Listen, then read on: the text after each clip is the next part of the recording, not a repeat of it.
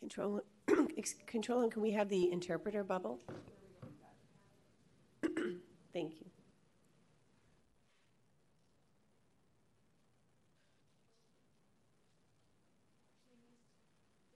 Okay, go for it. We're good. Okay, we ready? Okay, good afternoon, everyone, and welcome to the Mayor's Disability Council meeting. My name is Sherry Albers, and this meeting is now in order. Today is Friday, May 19th, 2023. This is an in-person and virtual hybrid meeting. This meeting is broadcast to the public on SF.gov TV, and it is open captioned and ASL interpreted. The Mayor's Disability Council holds 10 public meetings per year, and they are generally held on the third Friday of the month. Please visit the MOD website at www.sf.gov/MOD or call the Mayor's Office on Disability at 415-554-5678 for more information, or email mod@sf.gov for any accommodations that you may need. Our next regular meeting will be on Friday, June 16th, 2023. From 1 o'clock to 4 o'clock, right here in this room, which is room 400 in San Francisco City Hall. I don't know if I mentioned that's where we're at. It is also going to be a hybrid meeting and broadcast on SF.gov TV. We thank you for joining us, and we are glad you are here. Okay, Mary, could you please conduct the roll call? Yes, thank you, Chair. We'll now have the roll call. Alex Madrid. Thank you. Orchid Sassouni, I think, is absent. Sherry Albers. Present. Thank you. Denise Senhawks. She will be here in momentarily. Okay. Helen Smolinski. Present. Thank you. Jason Lewis Woods is absent. Anaya Tandon Verma is absent. Okay. Thank you. And that's the roll call. And we just want to say, can I have that? Oh, sure. Councilmember Senha will be joining us virtually momentarily. Thank you. Thank you. Thank you very much. And we now need to have Mary, if you could read the agenda for approval. Sure. Okay, our agenda today is, the first item is the welcome and roll call. Our second item is an action item, reading and approval of the agenda. The third item is general public comment. Our fourth item is the co-chair report. The fifth item is an information item, report from the Mayor's Office of Disability. The sixth item, a discussion item, e-scooter safety campaign presented by Kate Torin and Mona Chewy with the San Francisco Municipal Transportation Agency. Then there'll be a break, 15-minute break. When we return, the seventh item is a discussion item, Active Communities Plan Update on Disability Outreach, presented by Christopher Kidd, San Francisco Municipal Transportation Agency. The eighth item is an information item, SDA Advocacy Budget Agenda, in advance to the June 25th hearing date for the public to comment on the proposed city budget with the Board of Supervisors. Senior and Disability Action is here to present their budget advocacy agenda. The ninth item then is the correspondence. Our 10th item is general public comment. The 11th item is council member comments and announcements. And the 12th item is adjournment. And that's our agenda. Do I have a motion to approve the agenda? Can I make a motion to approve the agenda? Do I have a second? Great. The agenda has been approved and passed. Thank you. All right. Okay, so now we're going to move on to general public comments. And of course, first we have any public comments from people who are in the room with us. Do we have anybody, Mary? I don't believe we have anyone standing up for public comment in the room, no. Okay. But I do believe we have to read the... Yes, I can... I'm sorry, Chair. I threw you off. I can read that if you like. At this time, members of the public may address the council on items of interest to the public that are within the subject matter jurisdiction of the council, which are not on today's meeting agenda. Each member of the public may address the council for up to 3 minutes, unless the co-chair determines that, in the interest of time, comments may be limited to a shorter time when there are a larger number of public comments. With respect to today's item-specific discussion items, your opportunity to address the council will be afforded at the conclusion of each discussion item before council discussion begins. And a reminder that the Brown Act forbids the council from taking action or discussing any items not appearing on the posted agenda, including those items raised at public comment. If you would like a response from the council, please provide your contact information by email to mdc@sfgov.org with the subject line MDC Comment Reply Request, or you may call 415-554-6789. If you join the webinar using your tablet or smartphone WebEx app, click on the 3 horizontal dot icon and then click on Raise Hand. We will recognize you when it is your turn. You may also use the Q&A feature in WebEx webinar to make a comment. It is located on the top part of the video after touching the screen. If you are using a desktop or laptop computer, Raise Hand or Q&A icons are located at the bottom of the video screen. And if you are joining us by phone, please dial *3 to indicate that you would like to make a comment. We will prompt you when it is your turn. And as I said, we would look if there's any in-person commenters, which we do not have. And I don't know if we have any. Is there anyone remotely? There is no one remote. Okay, thank you. Okay, that was easy. Public comment will be closed, Chair. I'm sorry, Mary? I'm sorry, the public comment is closed. Okay, thank you. Okay, well, we will move on then to the co-chair report, which will be given by me, Sherry Albers. We have a very brief report this month. Since the April MDC meeting, we've had scheduling challenges which have caused a delay in having our housing committee and our employment committee meetings, but we expect that these committees will be meeting before the next public MDC meeting. So that's really all we have to report for this month. But I would love to turn the floor over to our Director of MOD, Nicole Bond, who will give us our director's report. Let's see if we can organize the microphones for a moment here. I'm going to try to get a little closer. 1 second, please.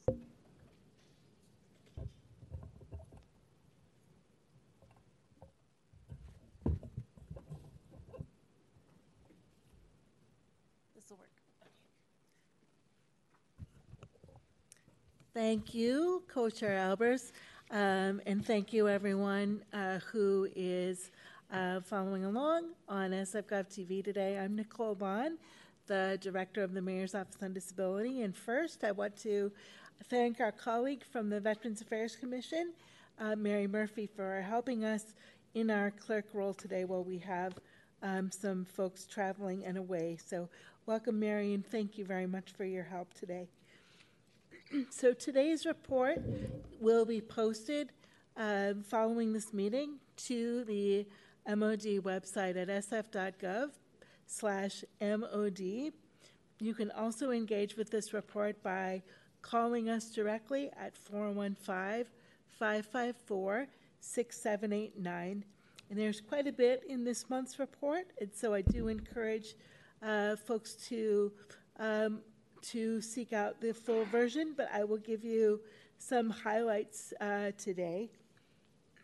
First of all, in terms of legislative updates, since our last meeting in April, the Affordable Housing Needs Assessment that this council heard about in February was referred to Public Safety and Neighborhood Services.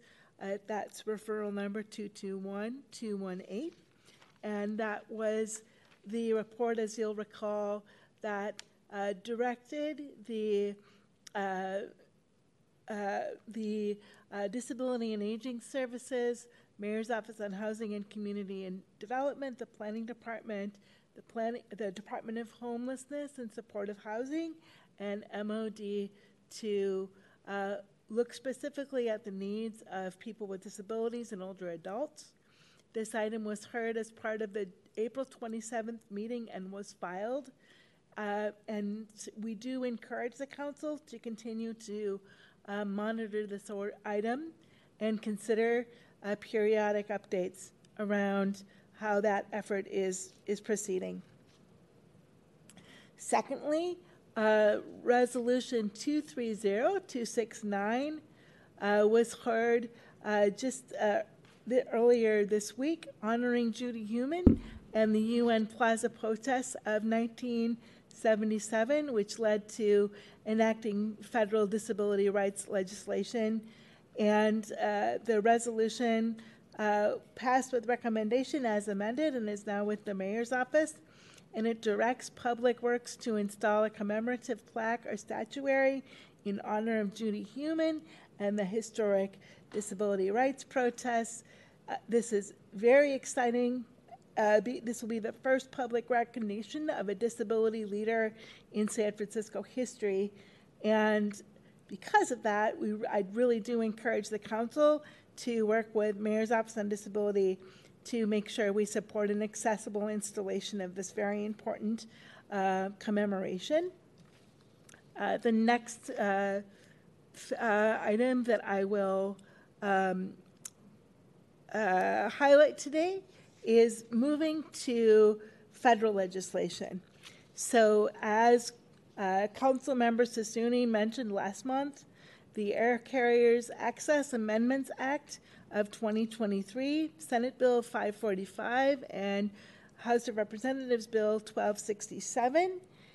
These identical bills require the Department of Transportation to seek consultation from the Access Board and redefine minimum accessibility requirements that have been needed for a long time, including but not limited to the way that equipment is handled, seating accommodations, captioned and audio description of in-flight entertainment and safety communications, visual displays.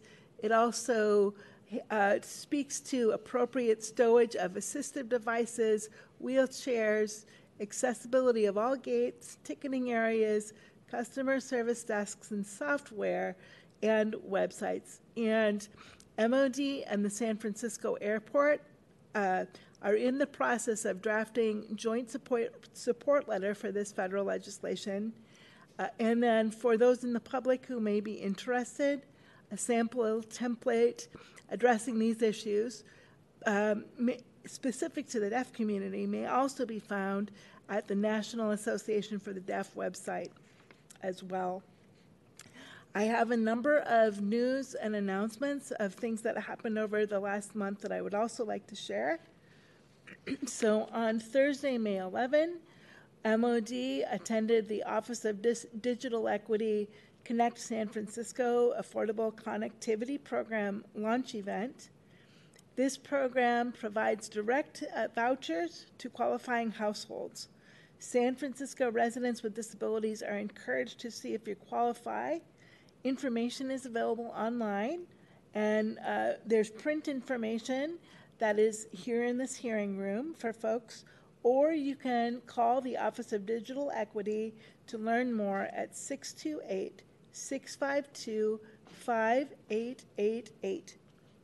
Next, on Tuesday the 17th, MOD presented to the Public Health Commission on remote public comment for non-board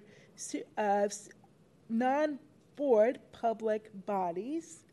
The council is encouraged to continue to monitor accessible remote public comment citywide. It is something that people with disabilities are still having questions about, although I will say that the meeting with the Health Commission was a very positive and productive one.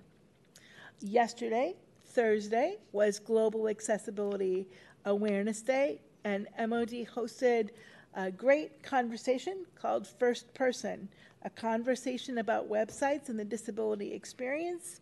We had over 90 participants who learned firsthand from panelists with disabilities about their experiences using websites and technology, and this, with their permission, will be posted soon on the MOD website. Another piece of very exciting news: the Coalition of Municipal Offices for Persons with Disabilities, which includes San Francisco, New York, Boston, St. Louis, and others, have been invited and will meet with the Department of Transportation Secretary Buttigieg in Washington, D.C. on June 1st of 2023 to discuss our January request letter and collective accessibility agenda related to air travel, transportation, paratransit, on-demand services, and autonomous vehicles. I provided the coalition letter as part of this report, and this will also be posted to the website as an attachment along with this report, and I'm happy to talk more about this at your June hearing if you'd like that. And finally, to announce for the public, June 26th, 2023 is Public Comment Day at the Board of Supervisors at the Budget and Appropriations Committee. The Mayor's Disability Council members may consider providing public comment on behalf of persons with disabilities as the board considers their final budget allocations for the next fiscal year, which starts on July 1st. A couple other items that I just wanted to bring to your attention that I haven't mentioned previously that you might want to consider for future agenda items are, first, I suggested, if you would like, a public report from MOD about what we've been up to for the past year and some of the challenges and successes. Happy to present that again. It's been about a year since we've talked about those things. Also, some of you were involved in feedback related to dining reusables and upcoming legislation related to that with the Department of the Environment. Just wanted to highlight that particular item as one for you as well.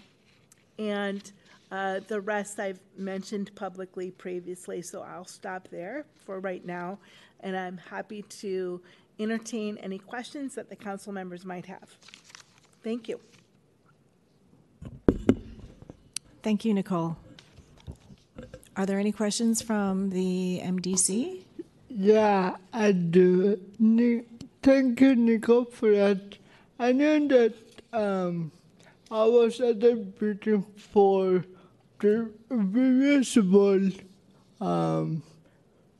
things from the restaurant, but I think it would be good to invite them. And at the same time, I just want to ask if we get any correspondence regarding plastic straw in businesses. I know that that department handles or oversees that issue. Any things that you know regarding that? Sure, I'm happy to answer that question. So, to my knowledge, we haven't received direct correspondence through the Mayor's Office on Disability regarding plastic straws. And so, if not since the original legislation that allows plastic straws for folks with disabilities in public establishments was amended and passed. So that's been at least 3 years now, I believe. So there hasn't been other correspondence that I'm aware of since then, but certainly it's something, if the council would want to learn more, I do encourage you to invite the Department of Environment to talk more about that and the reusables issue. Thank you. Thank you, Alex. Thank you, Nicole. Anyone else from the MDC? Denise, are you there? Do you have any questions? We're not, she doesn't appear, it doesn't appear that she's here Okay. yet. She's here. I've got a message from her. She's on mute. Oh, okay. Okay. Okay. This is Sherry in Go the ahead. meantime. Nicole, this air care, what is it called? Air Carriers Access Air Carriers Amendments Act. Access. Okay, thank you. It's a lot of A's. It is amazing what is in that bill. I read the letter that was written. It was so carefully crafted, and when the public reads it, you will be amazed what's contained in it. It is so comprehensive, and it is so long time coming. I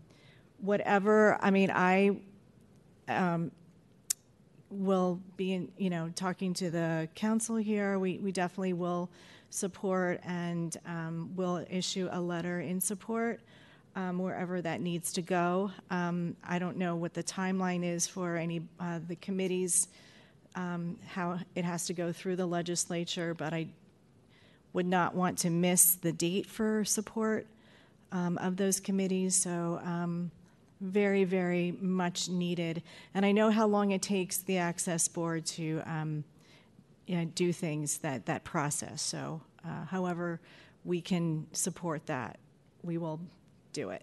Wonderful. My understanding is they hope to enact changes as early as September. So is on the sooner the better, and that's just for the council and also for any other members of the public who might want to be supporting this act by writing to your congresspeople and asking them to support this. That would be great. And this is Sherry again. I'm wondering if it's needed yet for specific suggestions, because I made a laundry list already of, for instance, labeling the row numbers even. I mean, besides the obvious, to me at least, the kiosks when you go up to the arrival counter and you want to just print your boarding pass independently, trying to find the gate as you're going down the long hallway where all the gates are on each side, and I don't know which one is which. And then on the plane, what row am I at? If I go to the restroom, first finding the restroom and then whatever. But then getting back to my seat, finding the row, and I have to ask, excuse me, what row are you? Disturbing people. So, there's a lot of ideas that many people have. I don't know if they're asking even for those suggestions yet. There are specific implementations in the bill. Mm-hmm. So I would first recommend that you take a look at the bill, but I'm happy to, right. MOD is happy to work with the council on any other kinds of comment and kind of figure that out with you in terms of what's the best way to proceed here. And certainly I'd want to talk more specifically before we go to DC, which is in a week. So let's talk soon. Thank you. That's great. Yeah, and very, very happy to see another attempt to straighten out the issue of what is a service animal and what is not. I don't know how many times this has to be defined or examined, but hopefully once and for all this can do it. So thank you. Thank you very much. Appreciate your engagement.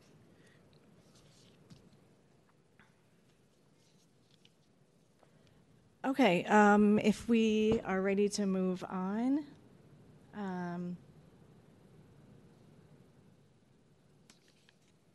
Okay, so we are going to move on to a discussion item, and this is on e-scooter safety campaign, and this is going to be presented by Kate Torin and Mona Chewy. I'm sorry if I got your name. Please tell me if I pronounced it wrong.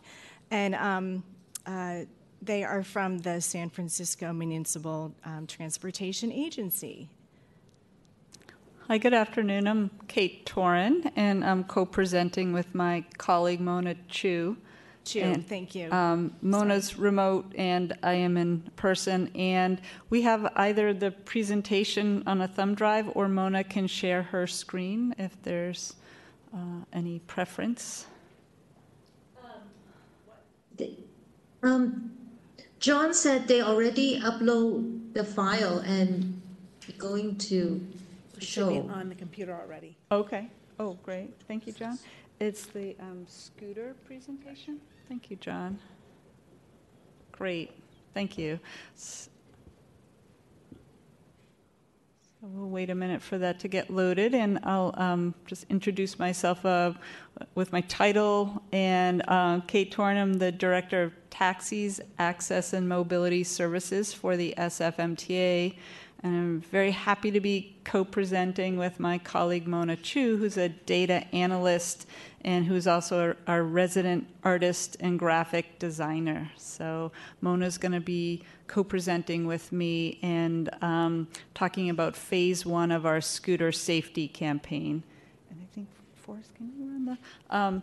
and we are, we're also joined by Alex Murray, and he is with the scooter evaluation team, and we'll get into that as we go through the presentation.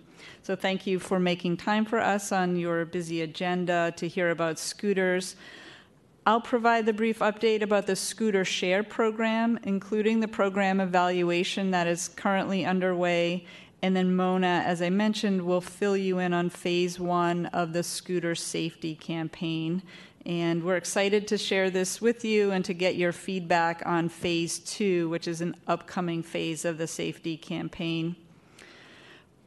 When we were last before you this past November talking about scooters, we let you know that SFMTA at that time was planning on engaging a consultant to do a program evaluation. And so, again, I'm happy that Alex Murray is here with us today from the consultant, Farron Pierce, and that evaluation is underway, and we are happy to share the status, where we're at with the program evaluation, and to hear your thoughts and comments. To give a brief update on where we're at with the Scooter Share program, in April, the MTA board approved a 1-year permit term extension, so the current permits are good until June 30th, 2024. And along with the extension of the permit term for the Scooter Share program, the MTA board also added specific sidewalk detection requirements to the transportation code at that same time.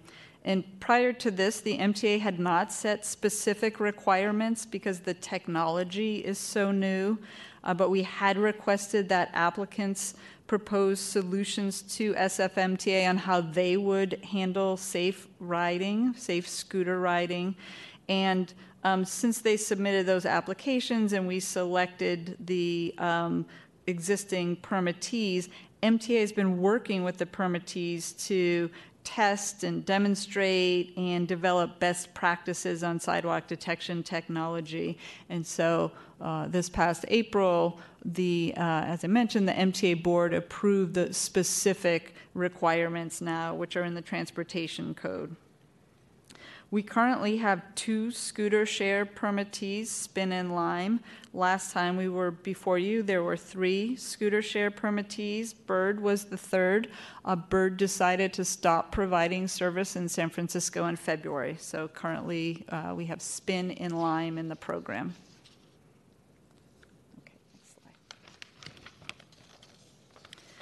As I mentioned, the program evaluation is underway, and our overarching goals are to evaluate the scooter share program and make sure that the program is helping MTA meet our goals. And then we're looking to see recommendations on any potential upgrades to the program. The evaluation includes a number of key elements, including a look at sidewalk detection technology, vehicle design with safety in mind. The consultant also conducted a peer city review.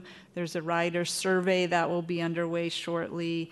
We're also looking at the adaptive program. The consultant has reviewed a number of relevant data sets. There's actually a lot of very rich data related to scooter share on the MTA website. We have dashboards that show trips. We have maps showing trip locations. We also have enforcement information related to citations, complaints, and we have those mapped as well. But the consultant has been reviewing, in addition to those publicly available data sets, there are a whole number of other types of data that they've been reviewing, including collision data, travel data, monthly reports. The rider surveys that will be coming out soon will be available in Spanish, Chinese, and Tagalog. Peer city interviews have been conducted with Chicago, Washington, D.C., Austin, Seattle, Los Angeles, and San Diego. And we expect the final report and recommendations to be out later this summer. And so we look forward to hearing your comments at the end of our presentation. And now I'm going to pass the baton to my colleague, Mona Chu, and she's going to fill us in on phase 1 of the scooter safety campaign. Thank you, Kay. Hi, this is Mona. I have been working with SFMTA for almost 5 years as data analyst, and I'm very grateful for the opportunity to do the graphic design for this campaign. The Scooter Safety Campaign Phase 1 starts at May through July this year. We are consolidating the feedback from the public, including the Disability Council last November. Riding a scooter should only be fun when it is safe. So the design concept uses eye-catching visuals for the young demographic. In phase 1, we focus on the top 3 golden rules to improve scooter safety. And we want to remind the public what is illegal scooter riding. So the first one, riding on the sidewalk is illegal. I use a good rabbit that rides on the bike lane, and then everybody is happy. The bad rabbit rides on the sidewalk, which will scare pedestrians and may hit the vulnerable pedestrian, like the elderly turtle that falls upside down. The second design concept is about power scooter cannot exceed 15 miles per hour. I use a naughty tiger, Speedy, and stopped by the bear police. The third design is about double riding, which is illegal and dangerous, just like the poor little rabbit falling off the scooter crying for help. So don't put your loved one in danger. One scooter for one people only. Next slide, please. We're working with the SFMTA Communication Department for the media channel, including Muni on the exterior banner and interior card, the digital display in the central subway. Also, we are posting the the blog, and social media. We are providing poster and postcards to hand out at public outreach events. We have QR code scan to report the 311 scooter complaints, and at the back of postcard with a QR code scan to the blog. And finally, we are working with the SFPD on scooter safety. From January last year to March this year, there were 117 warnings and 151 citations issued to scooter riders. So we will continue the campaign into the next phase 2, and I will turn it over to Kate. Thank you. Okay, thank you, Mona. Next slide. Yeah. So for phase 2 of the campaign, we're starting to develop concepts now, and we're hoping to collaborate with the Mayor's Disability Council on additional key safety messages. And the scooter safety campaign is to address all scooter safety and all scooter riders. With the scooter share program and those riders, we have a lot of enforcement tools, and we work with the permittees, but for individuals who ride private scooters, we have less ability to enforce. And so the intention of the safety campaign is to get the messages out broadly for all scooter riders. And so for phase 2, what we'd like to do is to collaborate with the Mayor's Disability Council if there's interest to develop additional key messages, and then also explore developing public service announcement videos. We were really excited to see the shared spaces video that Director Bond shared with us, and we think that's a really great model. And so we're here today to ask for engagement and collaboration with us on this phase 2. And let me see if I missed anything. Yeah, so what we're thinking of is establishing a small working group where we could discuss script development, safety messaging, and maybe even recruiting some local talent, just like the Shared Spaces video. So that's something that we're excited to hear back from the council on today. Thank you. So hand in hand with the scooter safety campaign, MTA is focusing on building out the safe riding and parking infrastructure for scooters and bikes. And I know later on your agenda, you're going to hear from our colleague Christopher Kidd, who's going to talk about the Active Communities campaign. And this is a really important effort, and we really see it as part of this safety campaign. A lot of feedback we hear is like, well, MTA, if you don't want us to ride on the sidewalks with our scooters, please make sure we have more bike lanes. So that is very important to us. It's very important for us to hear from the community. And MTA has been committed and has been working on adding additional bike racks. There are 3,000 bike racks have been installed over the past couple years. And the scooter permittees actually pay a rack fee to support the addition of new bike racks in the city. And there are about 11,000 bike racks citywide. MTA has been expanding bike lanes. Over 45 miles have been added in the past few years. And again, my colleague Christopher Kidd will tell you more about the Active Communities plan and all the exciting work that's happening there. Next slide. As we presented at the meeting in November, and as we've discussed before, that the scooter permit terms and conditions require an adaptive program. And the adaptive devices have to comprise at least 5% of the on-street fleet, and they have to be available for reservation through the app. In addition to the on-street fleet requirement, there's also a complementary adaptive program, and both Spin and Lime participate in the adaptive complementary program, and that allows them to test additional features and then offer devices for longer rental periods, and those are offered for free for the community to test out. We need to go to the next slide. Yeah, that's the next one. And you can go to the next one.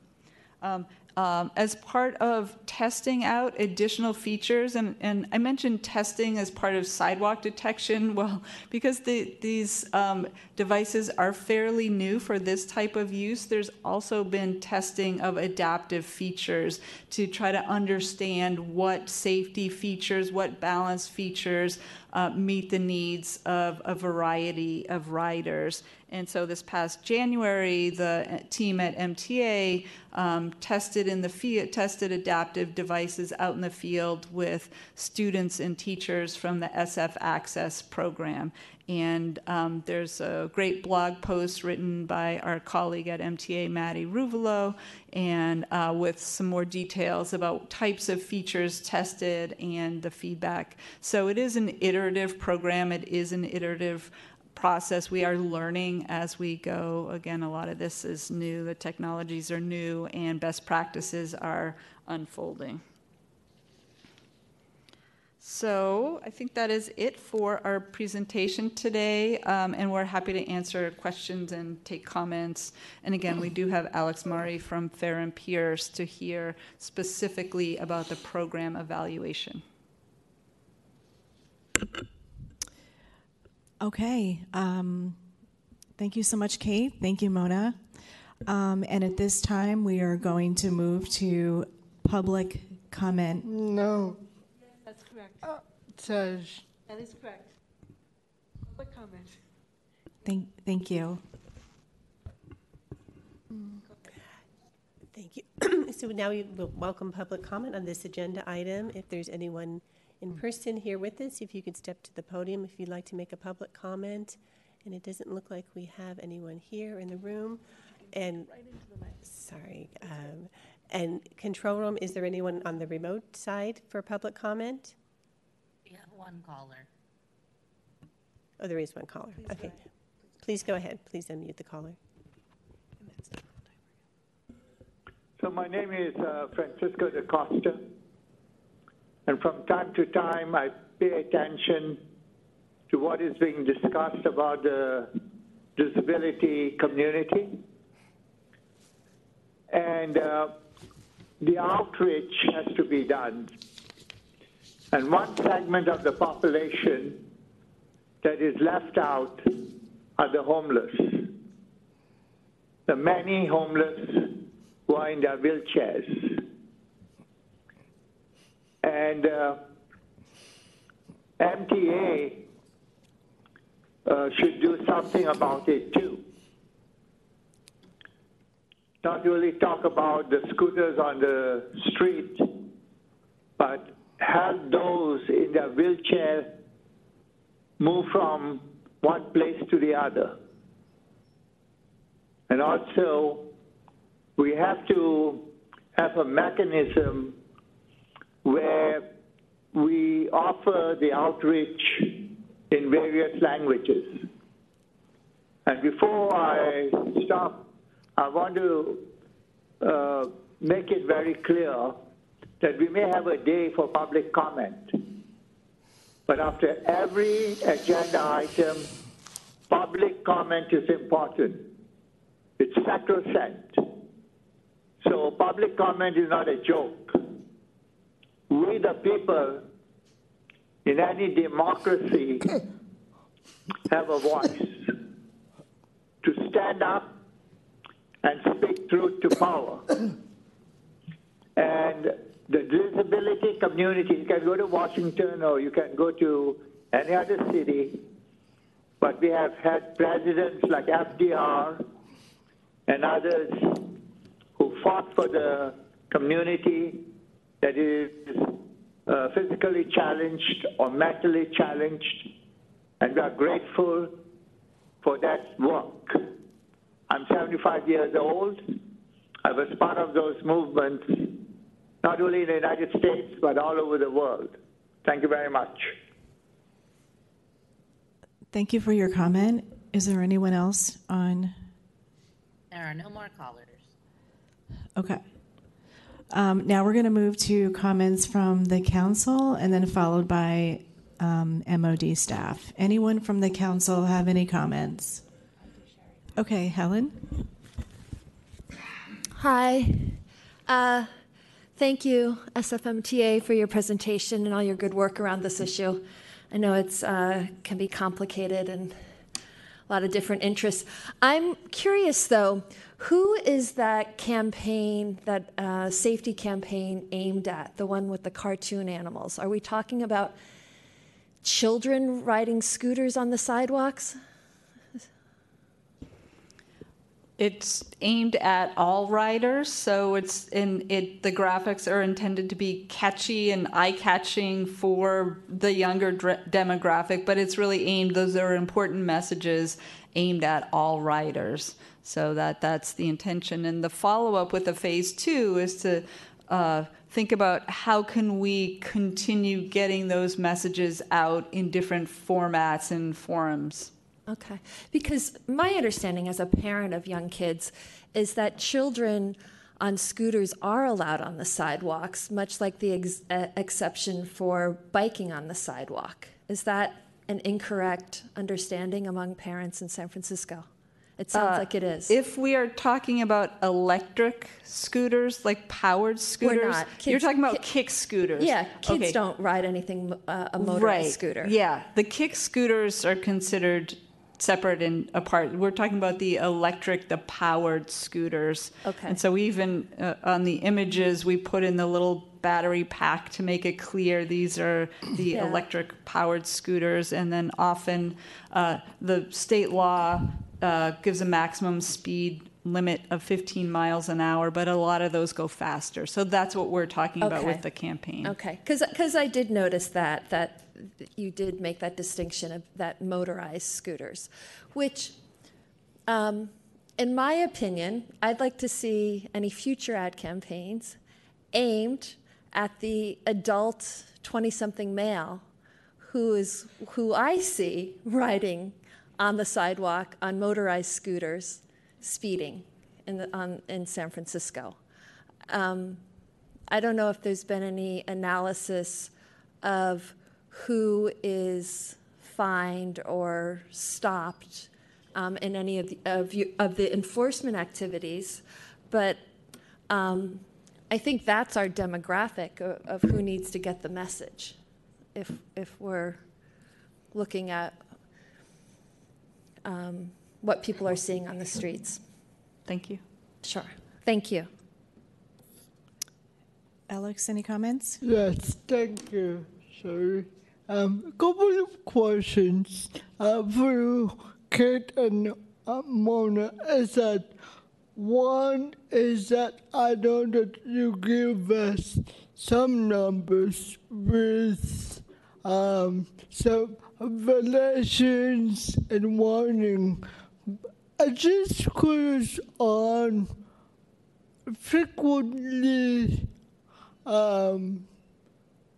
what if there's any violations, do you guys have those data or is just one first warning and ticketed? That's one question. The second question I have is that with enforcement, I know that this is a tricky subject to discuss, is that with private users, of course, MTA cannot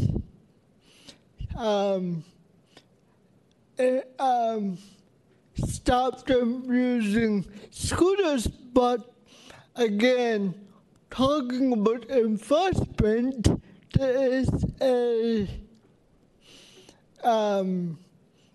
thing that we can do for from San Francisco PD to enforce the law.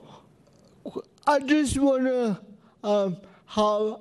ask your thoughts on how MTA go about going after, but enforcing the rules when it comes to private users. And the last thing is about permitting on these two companies. I know that there is now a maximum of 15 miles per hour, but I just want to know from the studies and analysis right now, how many of those are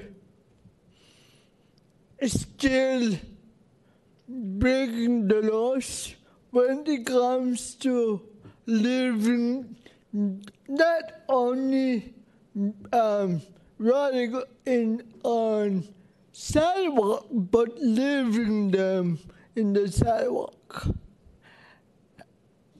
Okay, great. Thank you. I was taking notes to make sure I got the questions. Good, thank you. Thank you. So, well, those are great questions.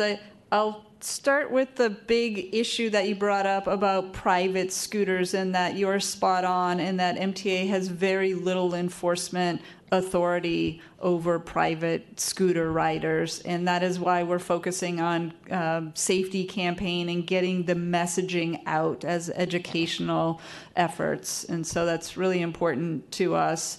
And then also our enforcement manager, who's been before you in the past, Phil Crana, my colleague, has a relationship with SFPD, and we work in collaboration with SFPD because SFPD is the proper authority to stop a private scooter rider if they are engaging in illegal activities, such as riding on the sidewalk or such as riding faster than 15 miles an hour. And so Mona shared some of the statistics that we received from SFPD, and MTA has a work order with SFPD that includes this type of work. And you'll notice that there's a lot of education happening from SFPD. They want to stop the behavior, not necessarily issue a citation. And so our mechanisms for dealing with private riders are to collaborate with SFPD to get out the safety messages and just to continue getting the word out. We did actually bring some of the hard copies of the safety campaign postcards. Mona mentioned that we had postcards. We do have hard copies. We're making sure that when MTA staff is going out and doing community outreach events where, that they have a supply of those postcards, that they can get the word out as well. And for access, we have all the information that is linked on our blog with all the same safety messaging. So that's available online. In terms of the data, I think you asked about the data. And I mentioned in the presentation, we do have a number of dashboards that are publicly available. And so MTA staff can issue citations to scooter share companies for improper parking, which we do, and then we can issue citations to the companies when their riders are riding on the sidewalk or riding improperly. And so I'm going to look. I think I have some.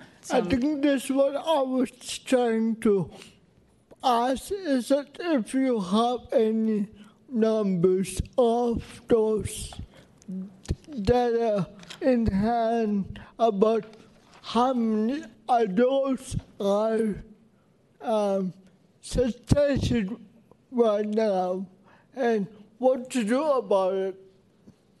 Okay.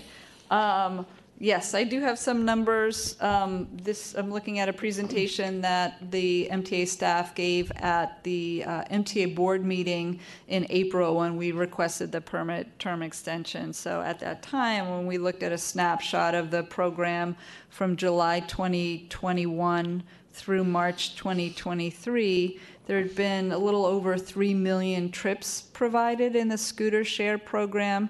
There have been almost 19,000 citations issued and almost 11,000 311 complaints, all about the scooter share program. So that can give you a sense of the 3 million trips, about 19,000 citations. Again, these are infractions that are administrative in nature. These are not moving violations. Those are SFPD, but this is for improper parking, for the most part, some improper writing issued to the company. And then the complaints are about a little less than 11,000. So that gives you some, and I'm going to look at my presentation. I think I might have a little bit more.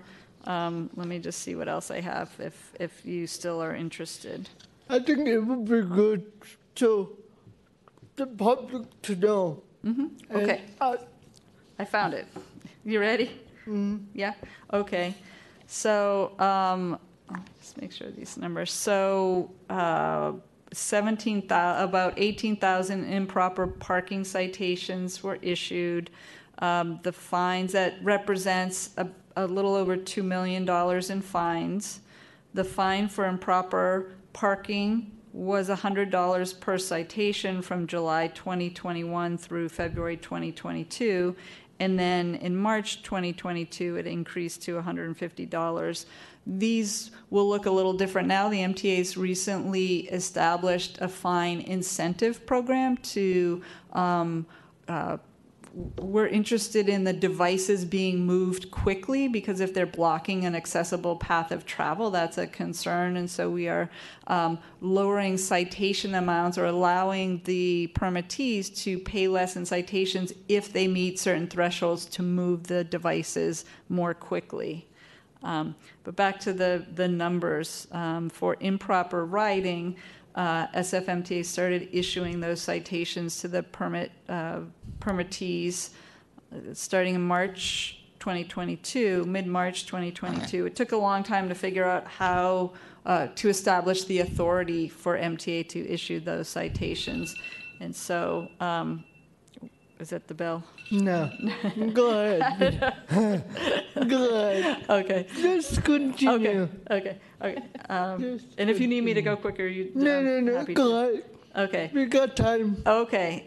So about 850 improper riding citations had been issued by the MTA during that period. So from March 2022 to March 2023, representing about $125,000 in fines. And again, those were for a certain time period.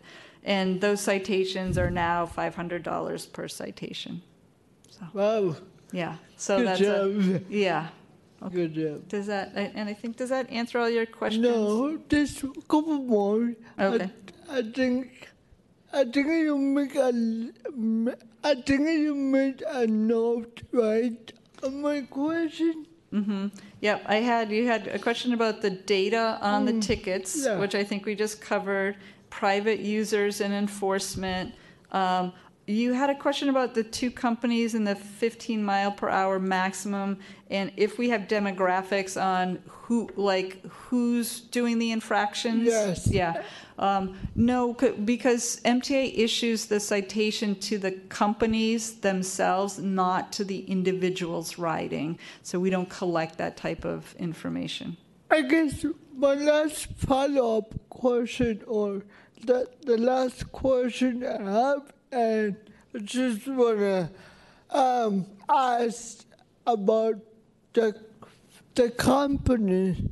I know that we have two companies right now, Lime and I forget which Spin. one. Spin. And I'm just curious on if these companies are repeating validations.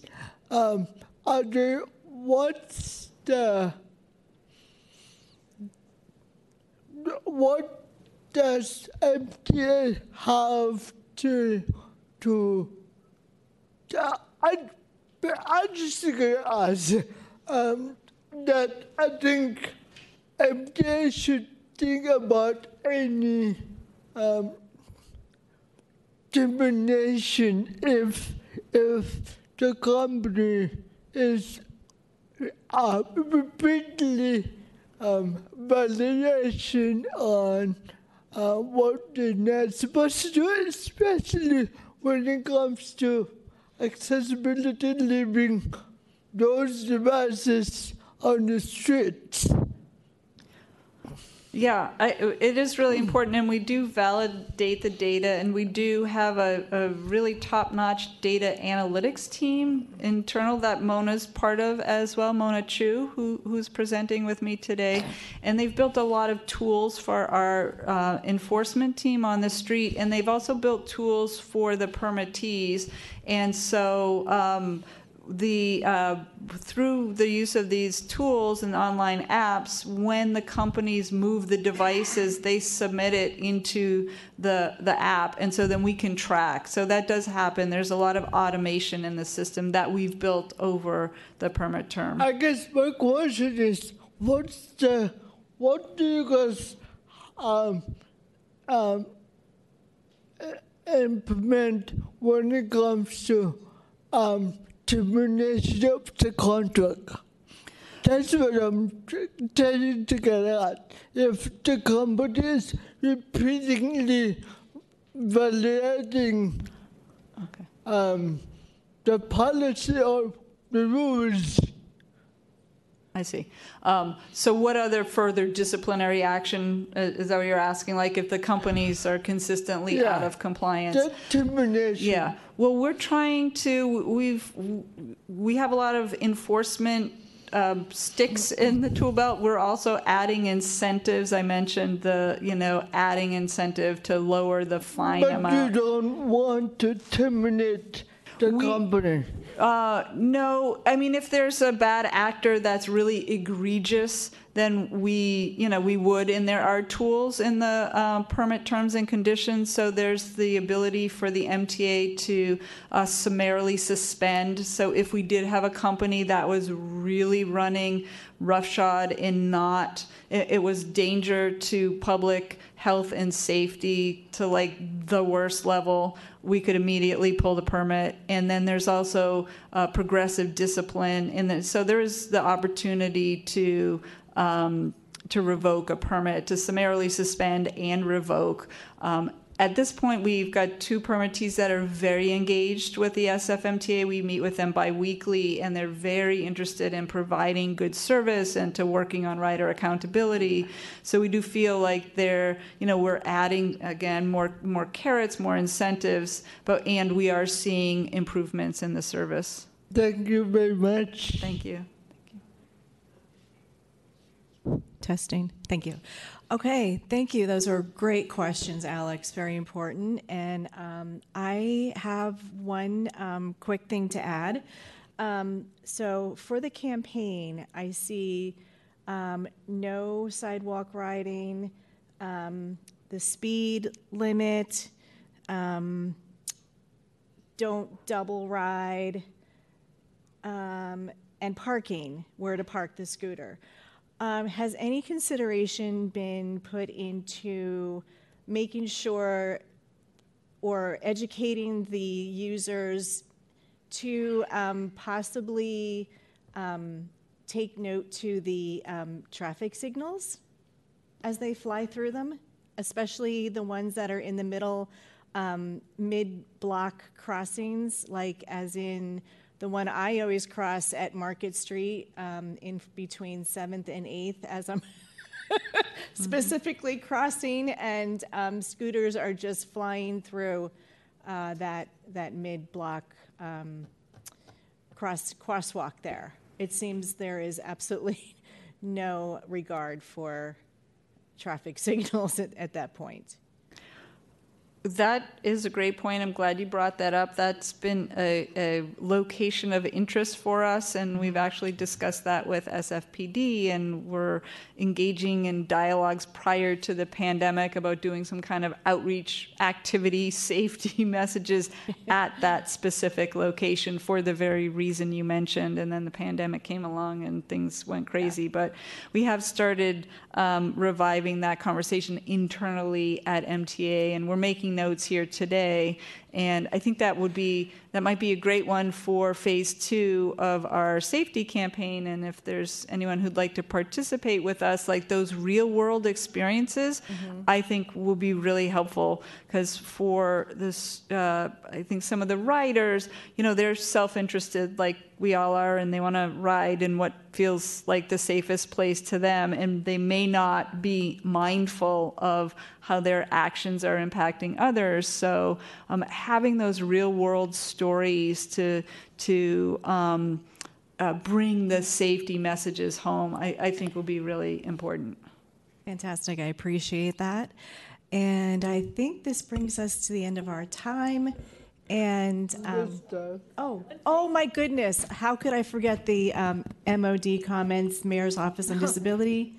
It's okay. I will be brief. This is Nicole Bond speaking. Oh, hang on. Sorry. Is my mic on now? Okay, thank you very much. This is Nicole Bond speaking from Mayor's Office on Disability. Thank you, Kate and colleagues, for being here today. As this council knows, as Kate knows, it's a very personal issue for me due to my own injuries.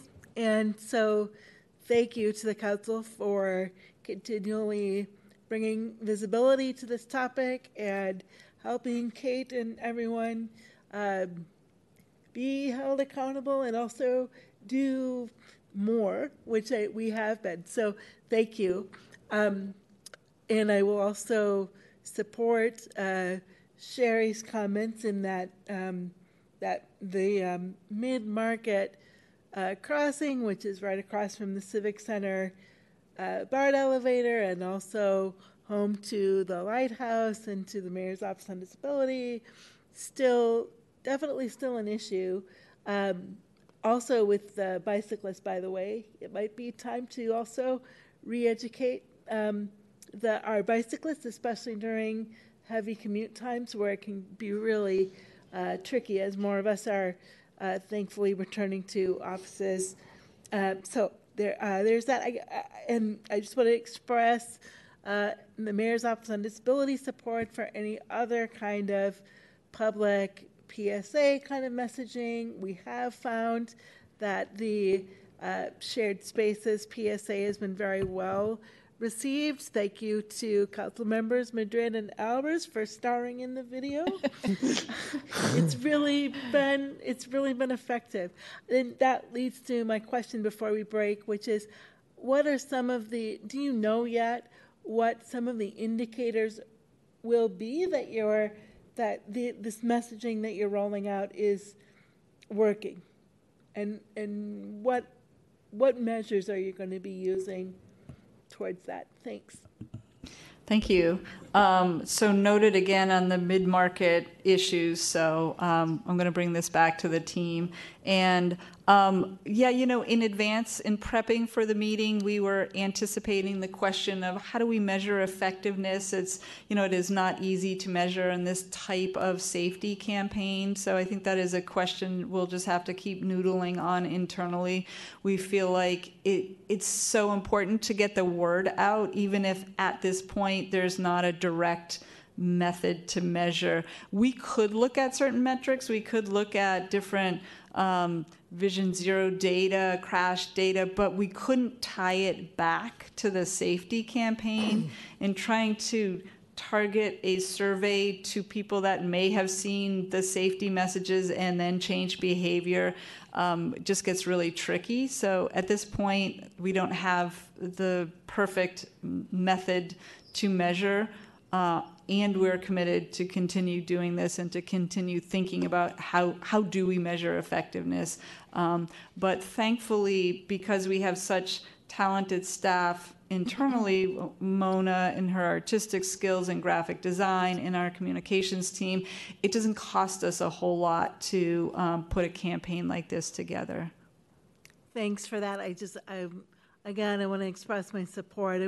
I really do hope we can figure out how we can figure out if it's working. I mean, I think that measure is really important. So just to emphasize that again. And then last thing, I'm wondering if you wouldn't mind, if you have it, if you could just say for the public, if you, where that dashboard link is, in case people want to look for it.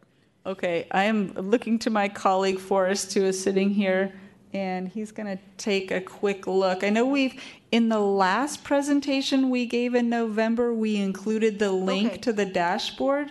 So we could, and we're happy to resend it, but I'm like 95% sure we included it in our presentation to the Mayor's Disability Council in November. And Forrest has it. If you have it and you can reread it, that would be awesome. I can give you the link. It's sfmta.com /shared mobility dashboards.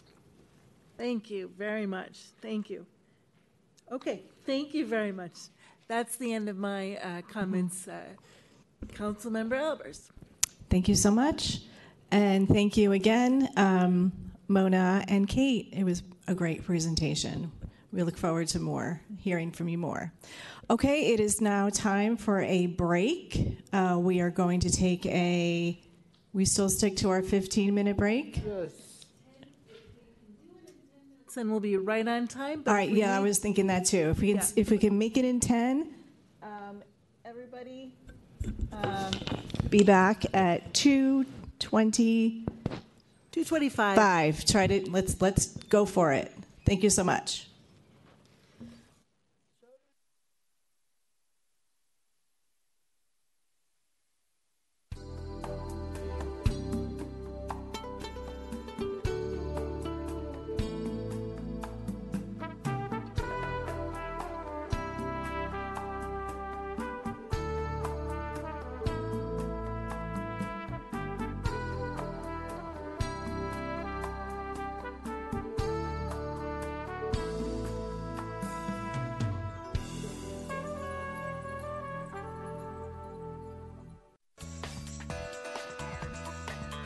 SF Gov TV, San Francisco Government Television.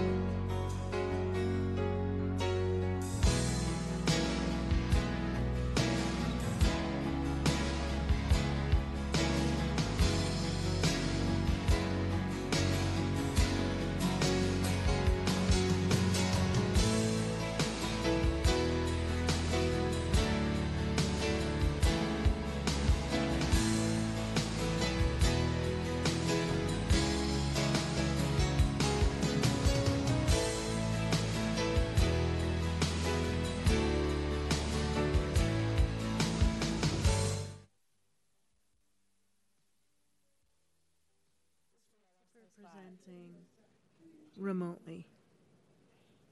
Or are we? This is Denise. I'm here.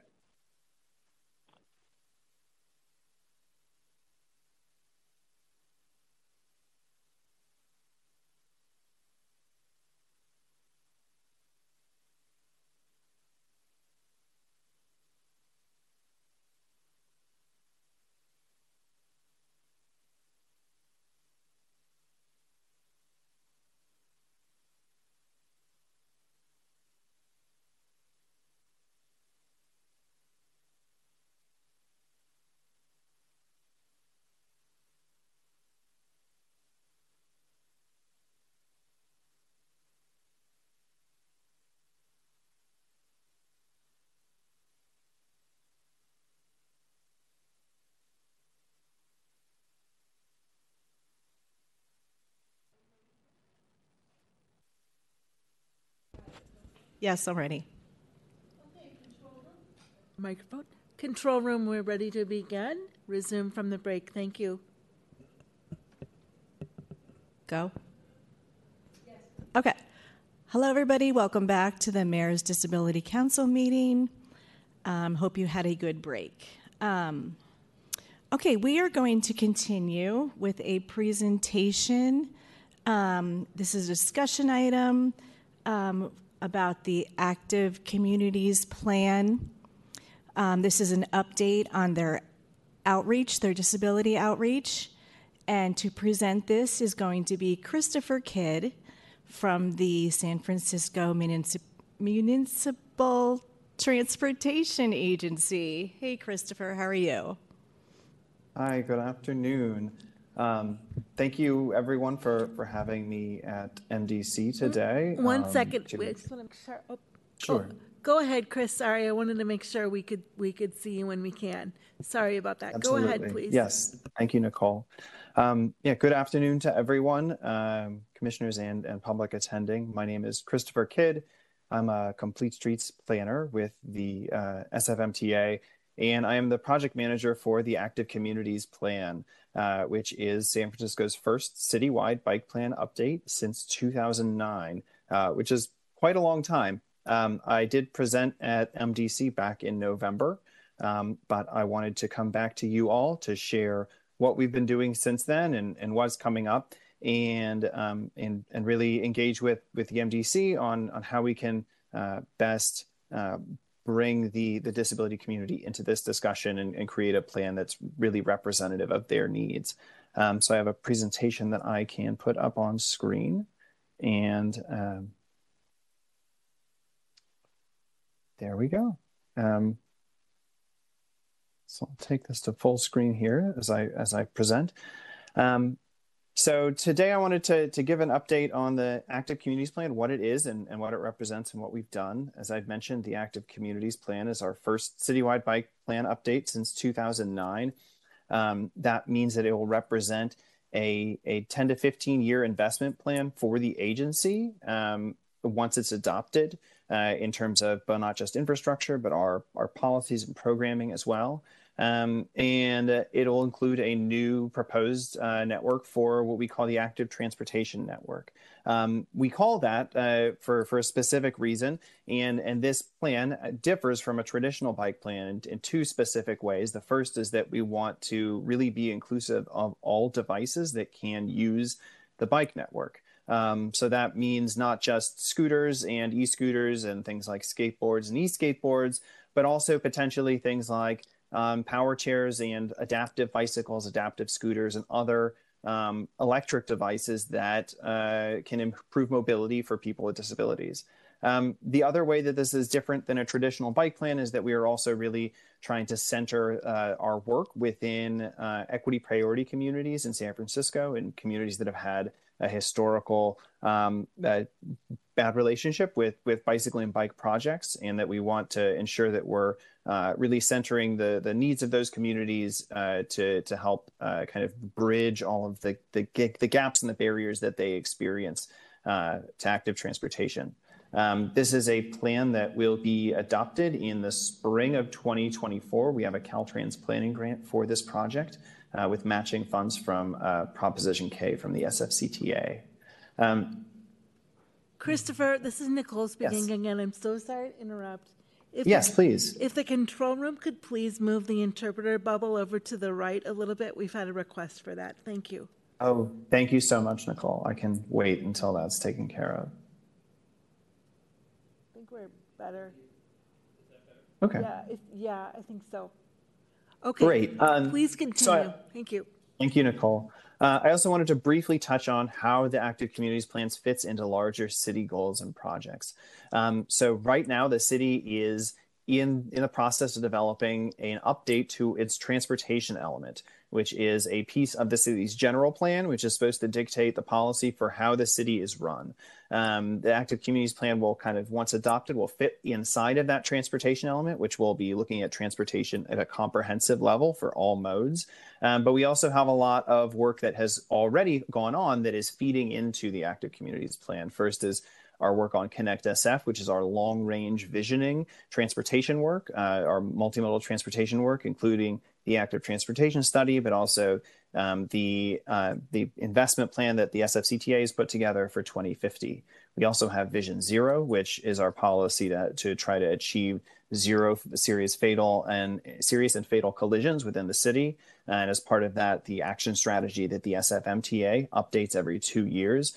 And we also have an adopted City of San Francisco Climate Action Plan, and the complementing SFMTA Climate Roadmap is meant to inform how SFMTA contributes to those goals. So all of those things are kind of set the stage for and feed into what the Active Communities Plan needs to accomplish and represent.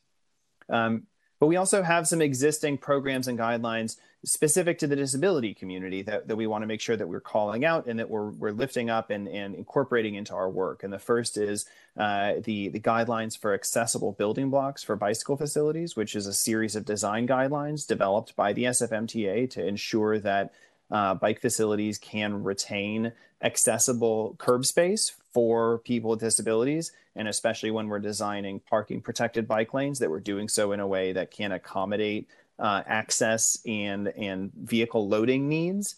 We also have, as you've heard just from Kate just now, our scooter share permitting and program work, including our mechanisms to enforce better behavior, but also to introduce adaptive scooter programming. And then lastly, we have our BORP program, which is our adaptive bike share program, which has now been made permanent and is now going to be available in both Golden Gate Park and along Great Highway, which we're very excited about, and we hope to expand in the coming years. And so to briefly go over the plan goals for the Active Communities Plan, first and foremost, we want to advance equity. We want to ensure that we're increasing mobility for those who are the most susceptible to transportation challenges across the city. We also want to support safety for all of our road users, specifically through our Vision Zero work. We also want to support climate action. We have our goal of 80% low carbon trips by 2030 in the City of San Francisco Climate Action Plan, and the Active Transportation Network can really contribute towards that goal. We also want to support access for all residents. And so that is a wide range of needs where people experience different kinds of barriers to access, being able to access the Active Transportation Network, whether it's comfort or education or affordability or parking. There's a lot of different barriers that people can experience that we need to overcome. We also need to deliver real results. We have urgency behind our work, and we need to create a better and safer and more accessible city. And we can't have a plan on a shelf. And lastly, we need to work on developing new approaches. We need to figure out how we can develop and deliver projects more quickly and effectively, but we also need to develop new approaches on how we work with communities in developing projects that people feel are really supportive of their needs and their values.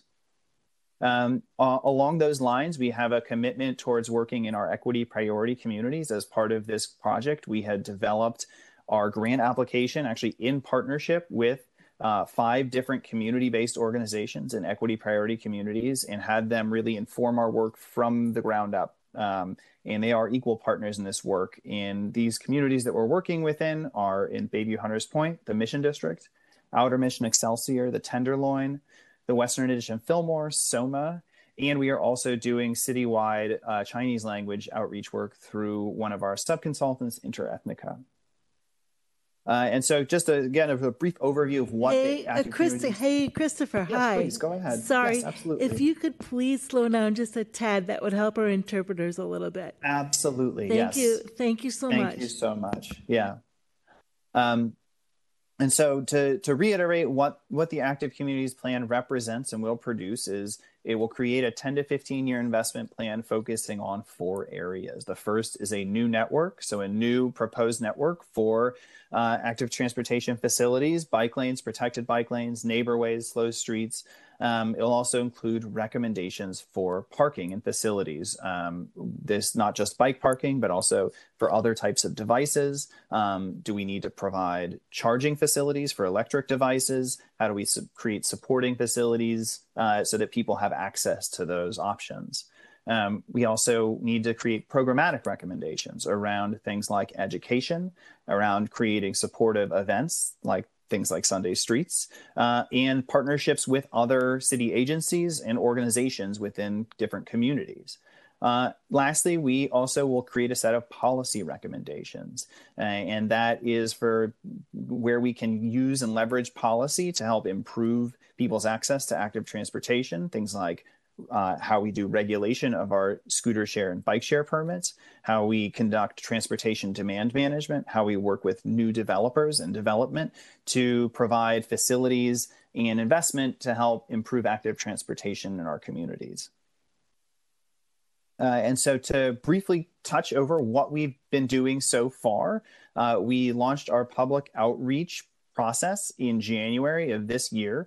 We'll be doing public outreach and engagement through January of next year. And to date, we've reached, well, at this point, probably closer to 2,000 residents than in this slide, where it says 1,500. We also have a commitment to all of our project materials being available in English, Chinese, Spanish, and Filipino. And then in addition to that, kind of complementing that, the outreach work that we've done with the disability community so far is that we have representatives from the Mayor's Office on Disability on our technical advisory committee, which meets about every 2 months to directly inform how we do our project work. We had a presentation at the Mayor's Disability Council back in November of last year. And then in March, we held 2 separate events, one with Lighthouse for the Blind and one with the Senior and Disability Working Group to get direct input from the disability community. And in addition to that, just by a matter of who showed up, our work with our community partners and our equity priority communities actually had very strong representation from folks with a disability. And so through those events, we were also able to get some really good direct input from people on the specific challenges that they face in those communities. In addition to our public outreach, we've also done a wide range of analysis. The link on the top right of this slide goes to an interactive web map that we have that shows off a whole bunch of different analysis that we have done. We've been able to map out today's existing conditions for the bike network, but also where every bike rack is located throughout the city and a few other things. We've conducted an analysis to analyze the perceived level of comfort or stress that someone experiences on every street in San Francisco, which we've been able to map for every street, but also for mapping for today's bike network. We've done an analysis of mode share, of where people are living who commute to work by either bike or scooter.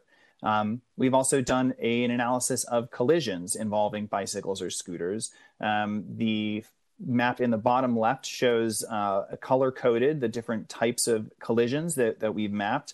The blue representing bicycle car collisions, the green representing what we call a solo fall, when a bicycle or a scooter rider falls off of their device and injures themselves by themselves, and the pink representing collisions with pedestrians. In addition to that, we've also been able to map where unreported collisions are taking place, because we also get data from SF General Hospital for collisions that aren't reported through a police report. And because of HIPAA rules, we aren't able to show those locations exactly, but we've been able to map the neighborhoods in which those collisions are taking place most frequently. We've also looked at we've looked at volume data for micromobility users. So for e-scooter and e-bike users, we've been able to map what streets they are riding on the most frequently, as well as which bike share stations have the most activity.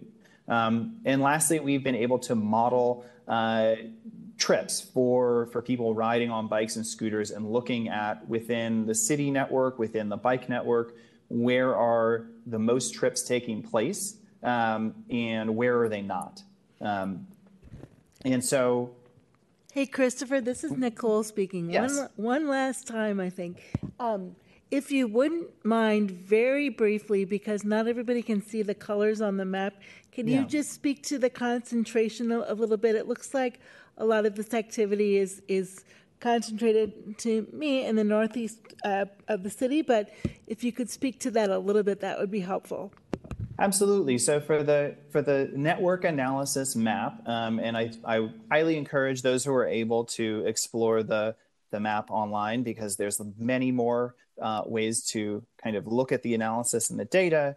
But yes, we've certainly seen that for the modeled data that we have for trips is that we see a really high concentration of trips in and around the downtown core, in the Mission and in Soma.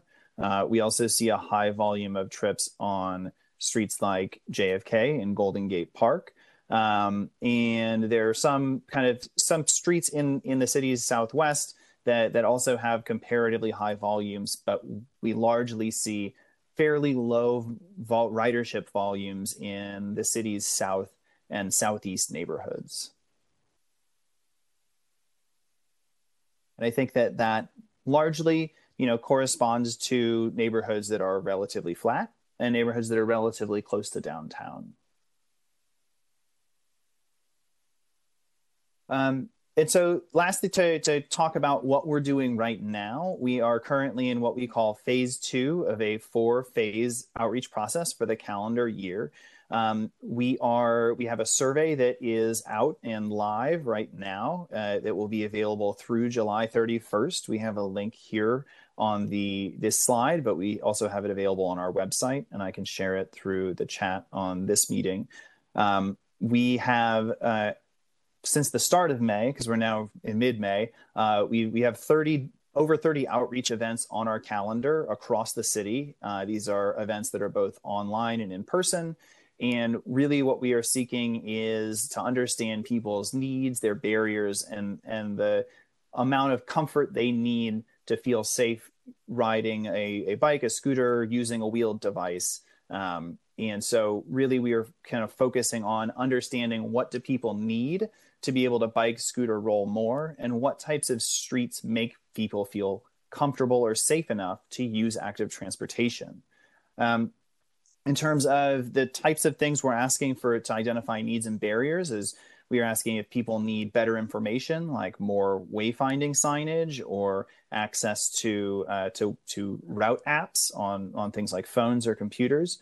We also are asking people about different events and celebrations, things like Sunday Streets, or this is a photo of the NorCal Pedal Gang Cinco de Mayo ride that had about 400 folks in a big group ride that started in the Mission.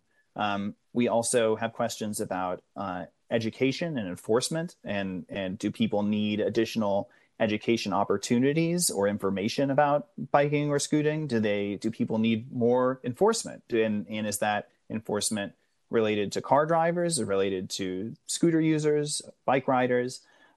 We also have questions about parking needs, because parking can be a very critical barrier to being able to use active transportation. I think of people living in SRO housing in the Tenderloin, where they don't have room to store a bicycle in their apartment.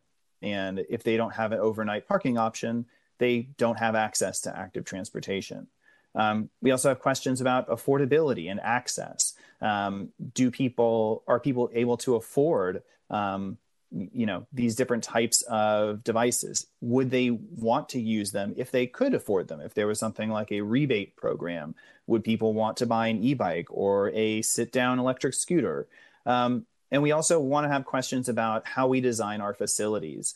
And it could be as simple as putting a scooter stencil on a bike lane in addition to a bike stencil, but it could be something much more complicated and inclusive about how do we redesign our bike facilities so that they can be inclusive and welcoming to the broadest range of potential users. I think that, I would think many people would agree that the current bike network is not friendly or accessible to much of the disability community. But I think that there's an opportunity through this plan for us to think about what does a friendly and accessible network look like for people in the disability community, where they feel safe and welcome and invited and included in those types of facilities. To that effect, we also have on our survey the opportunity for people to rank and rate different types of bike facilities that are in San Francisco today, where people can rate their comparative level of comfort or stress in using those different types of streets and facilities. And really what we want to do is to understand what are the types of streets that people would actually be willing to ride on so that we can recommend those types of projects, because the last thing we want to do is to build a bike lane that no one uses. In terms of what is next for our project, we're in the middle of phase 2, as I had mentioned, where we're looking to get input on people's needs and barriers and the relative comfort that they experience on different types of streets. In the fall of this year, starting in September, we will be bringing draft recommendations to the public. So a draft network, but also draft programmatic and policy recommendations.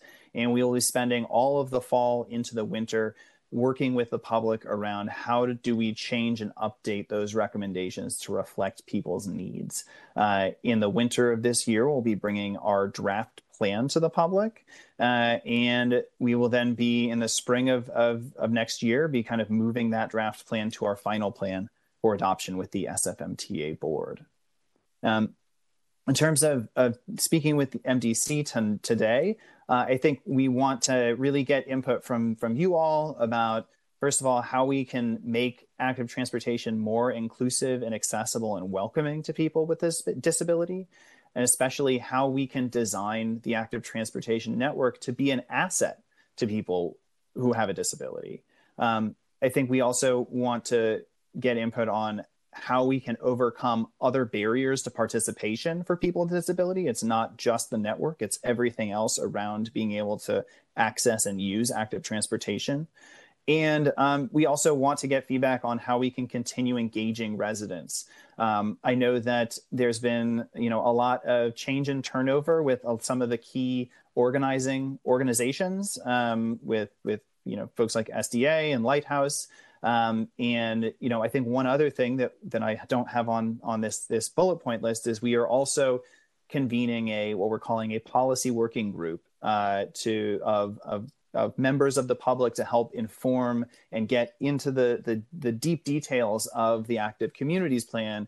And we would really love to have representation from the disability community within that group. Our attempts to solicit folks for that have not been successful yet. But if there's anybody attending this meeting today who's interested or has recommendations, we have our first meeting next Thursday. And I would absolutely I'd be honored to have somebody, represent this community in that working body. And so with that covers our presentation for today. I would be thrilled to take questions and comments from you all. And I'd be happy to kind of leave up this question slide in case people need to refer to it.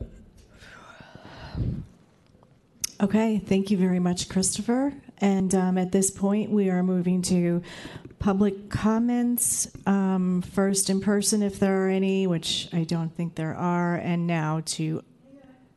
Oh, we do have public comment? We have people in the room. I'm in just person. checking. We have people in the room. Go ahead. We'll read the instruction for. Okay, good. Thank you, Mary. Thank you. So yes, we'll open the discussion to public comment for this agenda item. We'll start with those joining us in the room, and also go to those joining remotely. For those using a tablet or smartphone WebEx app, please click on the 3 horizontal dot icons and then click on Raise Hand. We will recognize you when it is your turn to speak. You may also use the Q&A feature in WebEx webinar to make a comment. It is located on the top part of the video after touching the screen. And if you are using a desktop or laptop computer, please hit raise hand and Q&A icons the raise hand and Q&A icons are located at the bottom of the video screen. And if you are joining by phone, please dial *3 to indicate that you would like to make a comment, and we will prompt you when it is your turn. So we'll start with in-person, and I don't see anyone in person. So control room, is there anyone remotely who would like to make a public comment?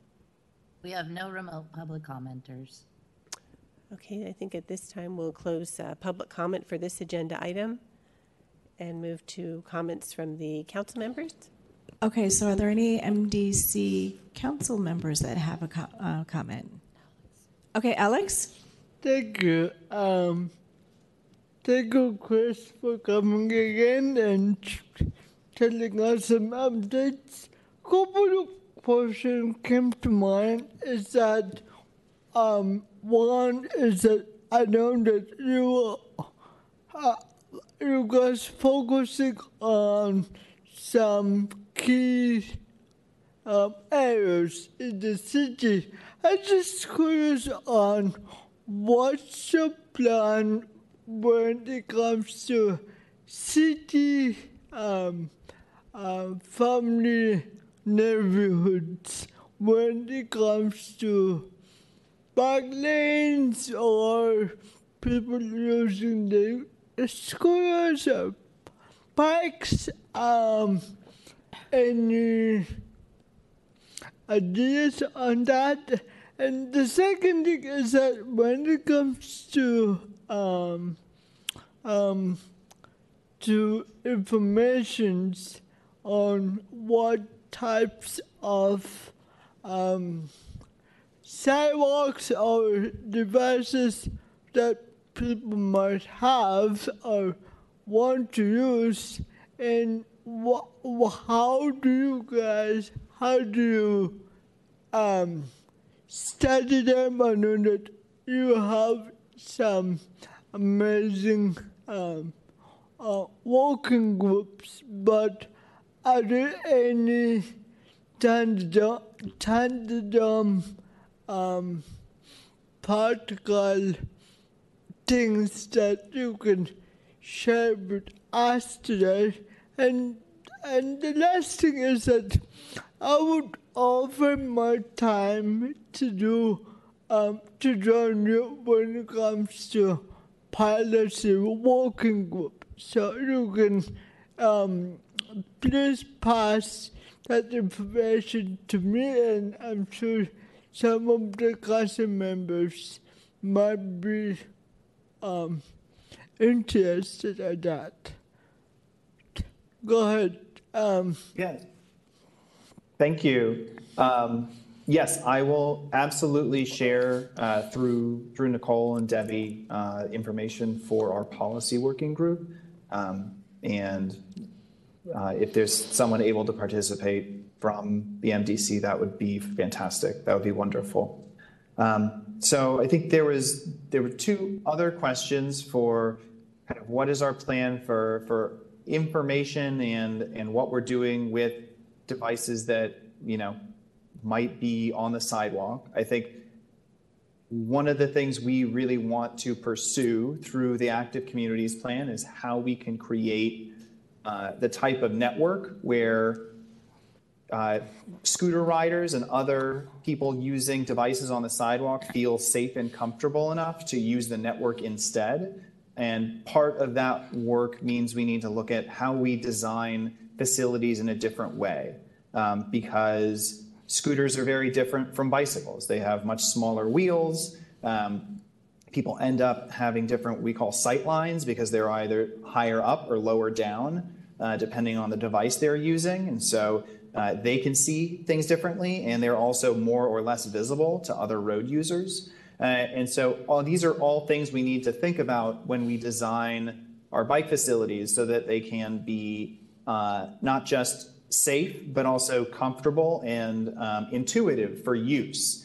And so I think that that's one element, but we also need to look at what are other enforcement mechanisms to make sure that people are behaving in safe and appropriate ways. And I think some of the work that Kate is doing speaks to that. But there's also a discussion to be had around what other enforcement we need to be looking at to create, not just safe bike lanes, but safe sidewalks as well. And then if you wouldn't mind repeating your first question, I think it had something to do with families. Was I correct? So the first question was, what's your plans when it comes to having this safety, I would say, safety bike lane or scooter lanes when it comes to neighborhoods like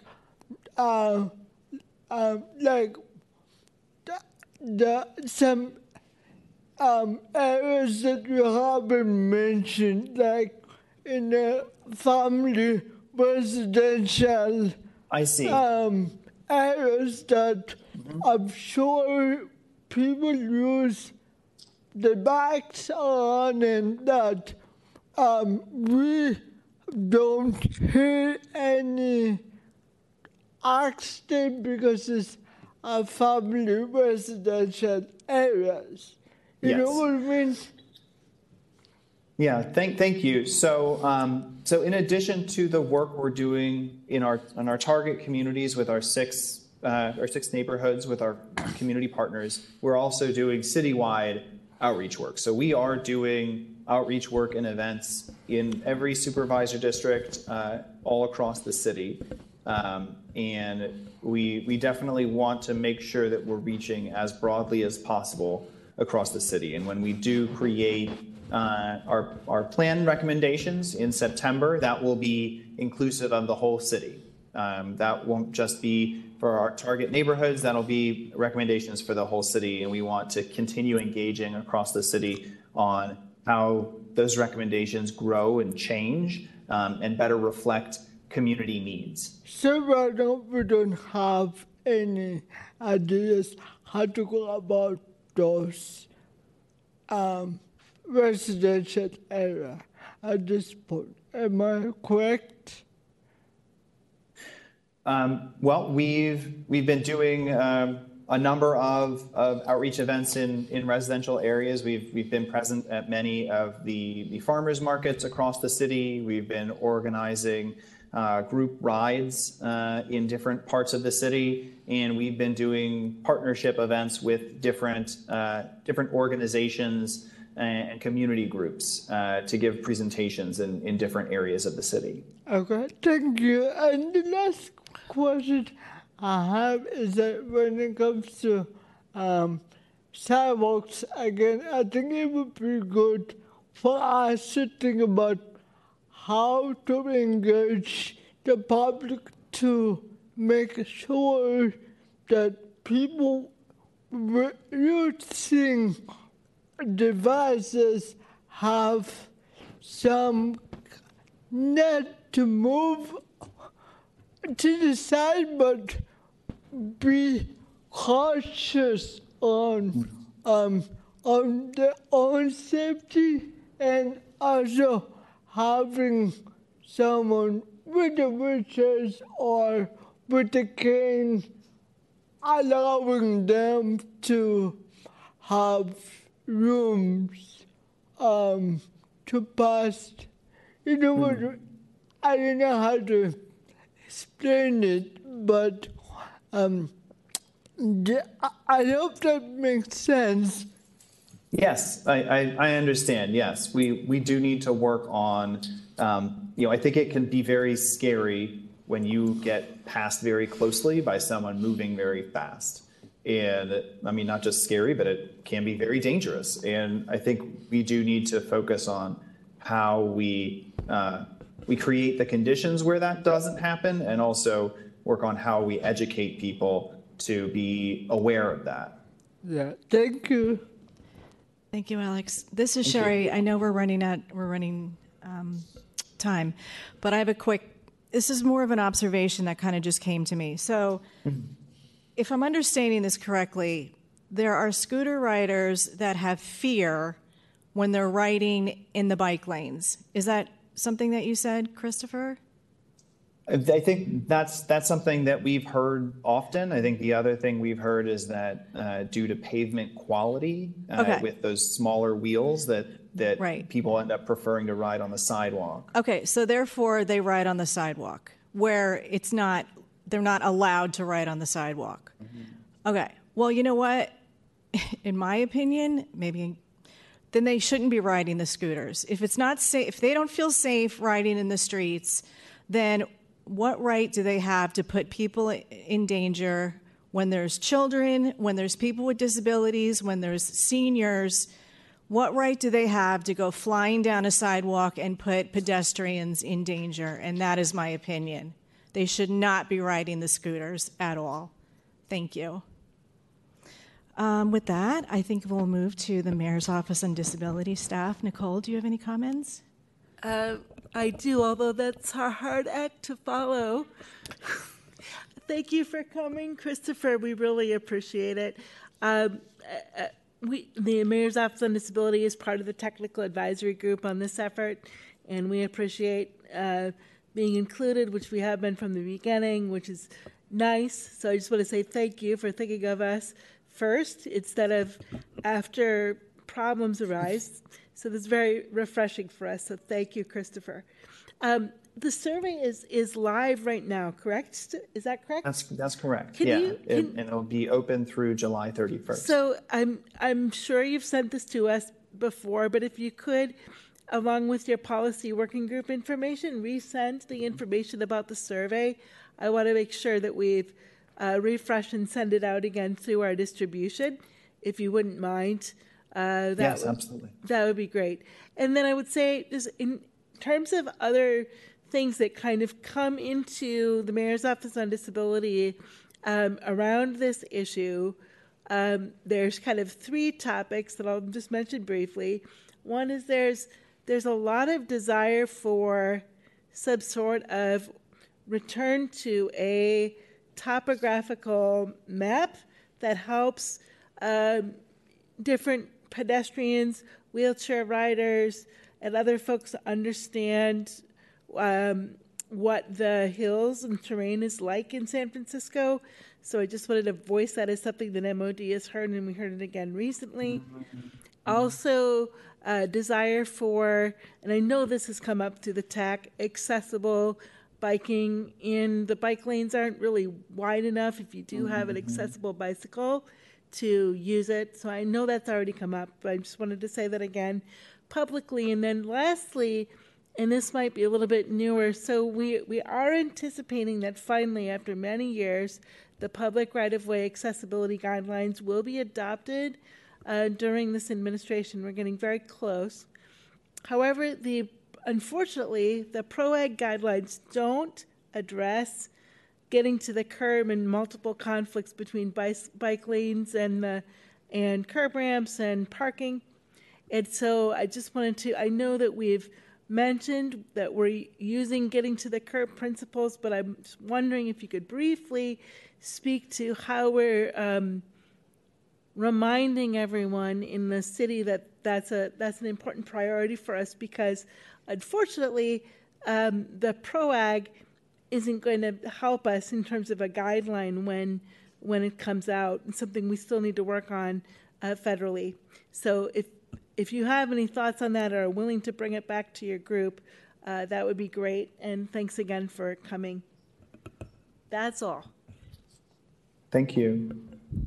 Thank you, Nicole. Thank you, Christopher, for coming today. Thank you for your presentation, and we look forward to more updates. Thanks so much. Okay, moving on. Next on our agenda is the SDA Advocacy Budget Agenda. In advance of the June 25th hearing date for the public to comment on the proposed city budget of the Board of Supervisors, we have the Senior and Disability Action report, and of course to present that is Jessica Lehman.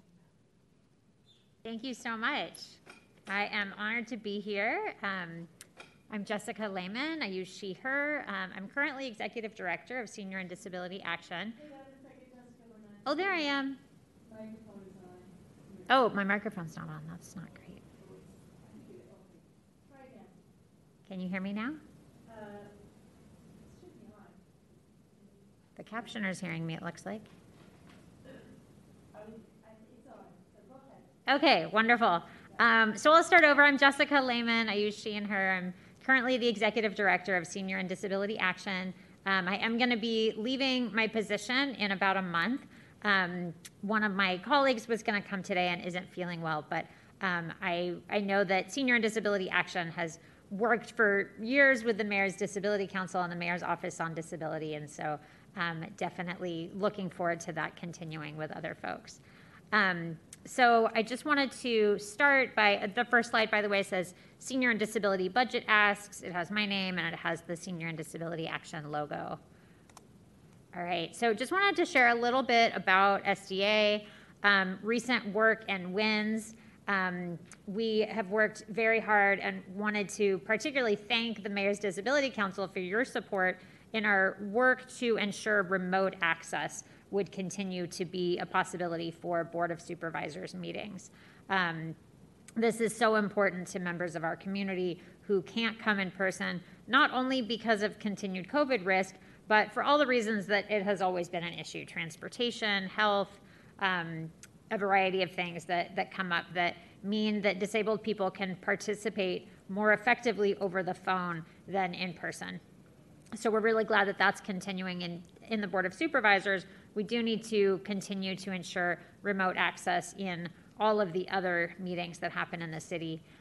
We also recently did a resolution at the Board of Supervisors for free Wi-Fi in the city of San Francisco, and the supervisors brought in executives from some of the major internet service providers, really working to hold them accountable because of the money they make in the city. And then lastly, masking is one of the other issues that we continue to work on. Unfortunately, recently, masking ended in most healthcare settings, including in San Francisco, really putting disabled people and older people and many others at risk when they seek healthcare. So just wanted to share those. And then on the right side is a picture. I was thinking, I remembered that it was like the bottom third of the screen that needed to be blank for captions and ASL interpreting, but I think it has changed. So apologies that my slides are partly covered up. But this is a picture of a bunch of SDA staff and board and members at our general meeting, which we have every month. Want to always invite seniors and people with disabilities to attend. This was one of our hybrid meetings where some people were in person. This is us eating outside where it was safer. And then we also had an option for people to join by Zoom. All right, moving on to our budget asks for this year. So these are actually all about housing this year because it is such a huge issue for seniors and people with disabilities in San Francisco. And I just realized it's not a typo, it's just a weird bullet. So we are asking the city to put in $500,000 for a disability operating subsidies pilot. And we are really excited about this. So several years ago, we worked with some of our partner organizations to create senior operating subsidies, which is when you take a unit in what is called senior affordable housing, but we know that many units that are called affordable are not actually affordable to people who are living on SSI or Social Security or another very low income. And so the idea of senior operating subsidies is to further subsidize those units to bring them down to 15% of area median income or 25% of area median income. This program has been very effective in the last few years in making units that are deeply affordable, that people can actually afford. We certainly don't have enough, and so you see on here we're also asking for an additional $4.5 million for senior operating subsidies. Disability operating subsidies would be a brand new program. And folks at the city have often said, we can't do this because we don't have buildings that are set aside for affordable housing for people with disabilities the way we have for seniors. And we've had two answers to that. One is that there's no reason that we couldn't take other units that are set aside as affordable, whether or not they're for people with disabilities, and bring them down to a level that is deeply affordable and require somebody who is at that SSI level. And so we're not talking just about accessible housing. We're talking about people with mental health disabilities, people with chronic illness, people with the variety of disabilities where people need housing at a very deep subsidy to be able to afford it. So the second way that we know disability operating subsidies can work is in a building where there are units designated for people with disabilities. And we are really excited about the Kelsey Civic Center that I imagine you all have heard about. A new development, the groundbreaking is happening in a couple weeks, I just heard, right near City Hall. And the Kelsey is the name of the nonprofit housing developers that has really worked out this very creative way to do what they call disability forward housing. And so we have talked to them about the cost. And so $500,000 would cover 19 units to be brought down to 15% and 25% of area median income. We are pretty confident that if we can get this program started, everyone's going to see that it's going to be effective, and we know that we need it. So we hope it'll just lead to more. We are also asking for $3.6 million more for portable rental subsidies for seniors and people with disabilities. And so portable rental subsidies mean that somebody can use it not just in a certain building, but wherever they need. So if somebody is currently in housing and they're having trouble paying it, maybe there's a rent increase, they can get a subsidy. And if they move, they can take that subsidy with them if they need to. And this is the same ask as HESPA, the Homeless Emergency Service Provider Association, who we work closely with. This is a program that has also been very effective, but every time subsidies are made available, they get used up because the need is so huge. And we know that once people have a subsidy, they stay there. You know, people with disabilities who are living on SSI are very rarely able to get off that subsidy and pay a market rate rent or even, you know, what's called an affordable rent. So we need more funding for that. And then lastly, we're asking for an additional $5 million for SRO elevator replacement. This has been an ongoing issue that elevators and SROs go out all the time. We know that we have a highly disproportionate number of seniors and people with disabilities, and particularly people with some kind of mobility impairment or a chronic illness where it makes climbing stairs very challenging, living in SROs. And so we not only need to repair elevators, but they're so old, and this happens so often, that they need to be replaced. I'm really updated. And there was $10 million that was allocated last year that has not yet been spent to replace these elevators. And so that money needs to be spent, but we don't want to stop there. We need to be adding money every year. So those are our priority housing asks. I also wanted to highlight some other asks for disability and senior communities.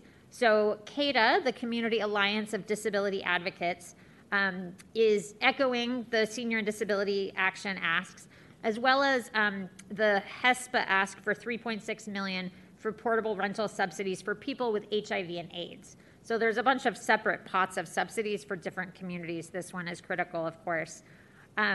Funding for mental health and safer consumption sites. I apologize, I don't have a dollar amount, but that's really important. And then we're asking for $500,000 to develop an End Ableism campaign. And folks in CADA are really excited about this. I don't have to tell this group that we need to do a lot of work to end ableism in San Francisco and everywhere. And we have been talking about the Reframing Aging campaign that the Department of Disability and Aging Services led a few years ago. And we have been talking about kind of a corollary, building an End Ableism campaign. And we've got a lot of ideas about public awareness and events. And so we are looking for funding to get that started. Also, the Coalition of Agencies Serving the Elderly, or CASE, is asking for $400,000 for behavioral health services at community centers, like senior centers. We know that mental health issues are just continuing to grow, including among seniors and people with disabilities, and so we need to recognize that and fund it. And then I also want to mention that Senior and Disability Action is part of the Budget Justice Coalition, which is a coalition of a lot of different groups of people from marginalized communities, not only people with disabilities and seniors, LGBTQ people, people of color, low-wage workers, et cetera, et cetera. And the idea of the Budget Justice Coalition is that we know this is a rich city, and we are not going to allow one group's needs to be pitted against another, but that we are putting forth a vision of a society where we can all have our needs met, and that's the kind of society we need. And so Senior and Disability Action also supports the overall asks of the Budget Justice Coalition, and we hope you will as well. And I'll stop there for questions or comments. Wow, Jessica, that's a lot. Beautiful stuff. Okay, at this point, we are going to move to public comment. Mary? Sure. We will open it, comments from the public for this agenda item, for those joining us in person and for those joining us remotely. If using a tablet or smartphone WebEx app, please click on the 3 horizontal dots icon and then click on Raise Hand. We will recognize you when it is your turn to speak. You may also use the Q&A feature in WebEx Webinar to make a comment. It is located on the top part of the video after touching the screen. If you are using a desktop or laptop computer, Raise Hand and Q&A icons are located at the bottom of the video screen. And if you are joining us by phone, please dial *3 to indicate you would like to make a comment, and we will prompt you when it is your turn to speak. So we'll start with in-person comments, and I don't believe we have anyone joining us in person. Control room, is there anyone waiting to comment remotely? We have no public comment remotely. Okay, thank you. And now we'll turn to you, Chair. Okay, do we have any MDC members that would like to make a comment? Okay, Alex. Hi, thank you. Thank you, Jessica, for coming in. I'm very sorry that you're leaving our own position.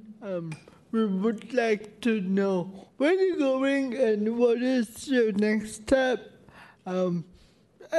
Before you tell us that information, I just have a couple of questions regarding on your presentation today. I know that last year at this time you presented similar things that you were proposing and asked. I'm just curious on any updates on from last year. I know that I didn't see that on the presentation. Maybe you can enlighten us some that information.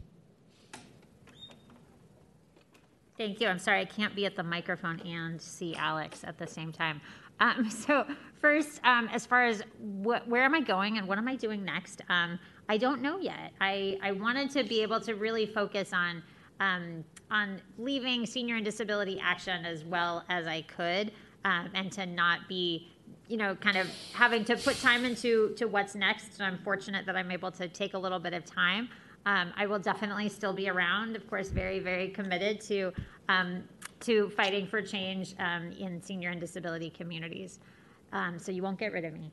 And then as far as updates from last year, yeah, that's a great point, and I wish I had thought to include what did we win last year and why are we asking for the same things? So I don't have those figures in front of me, but we have gotten some additional money almost every year for senior operating subsidies. And because of our work with Mayor's Office of Housing and Community Development, they were actually able to seek and secure additional funding from the state level for senior operating subsidies. We, let's see, portable rental subsidies, we've gotten a small increase every year, and so we are just trying to keep growing that pot.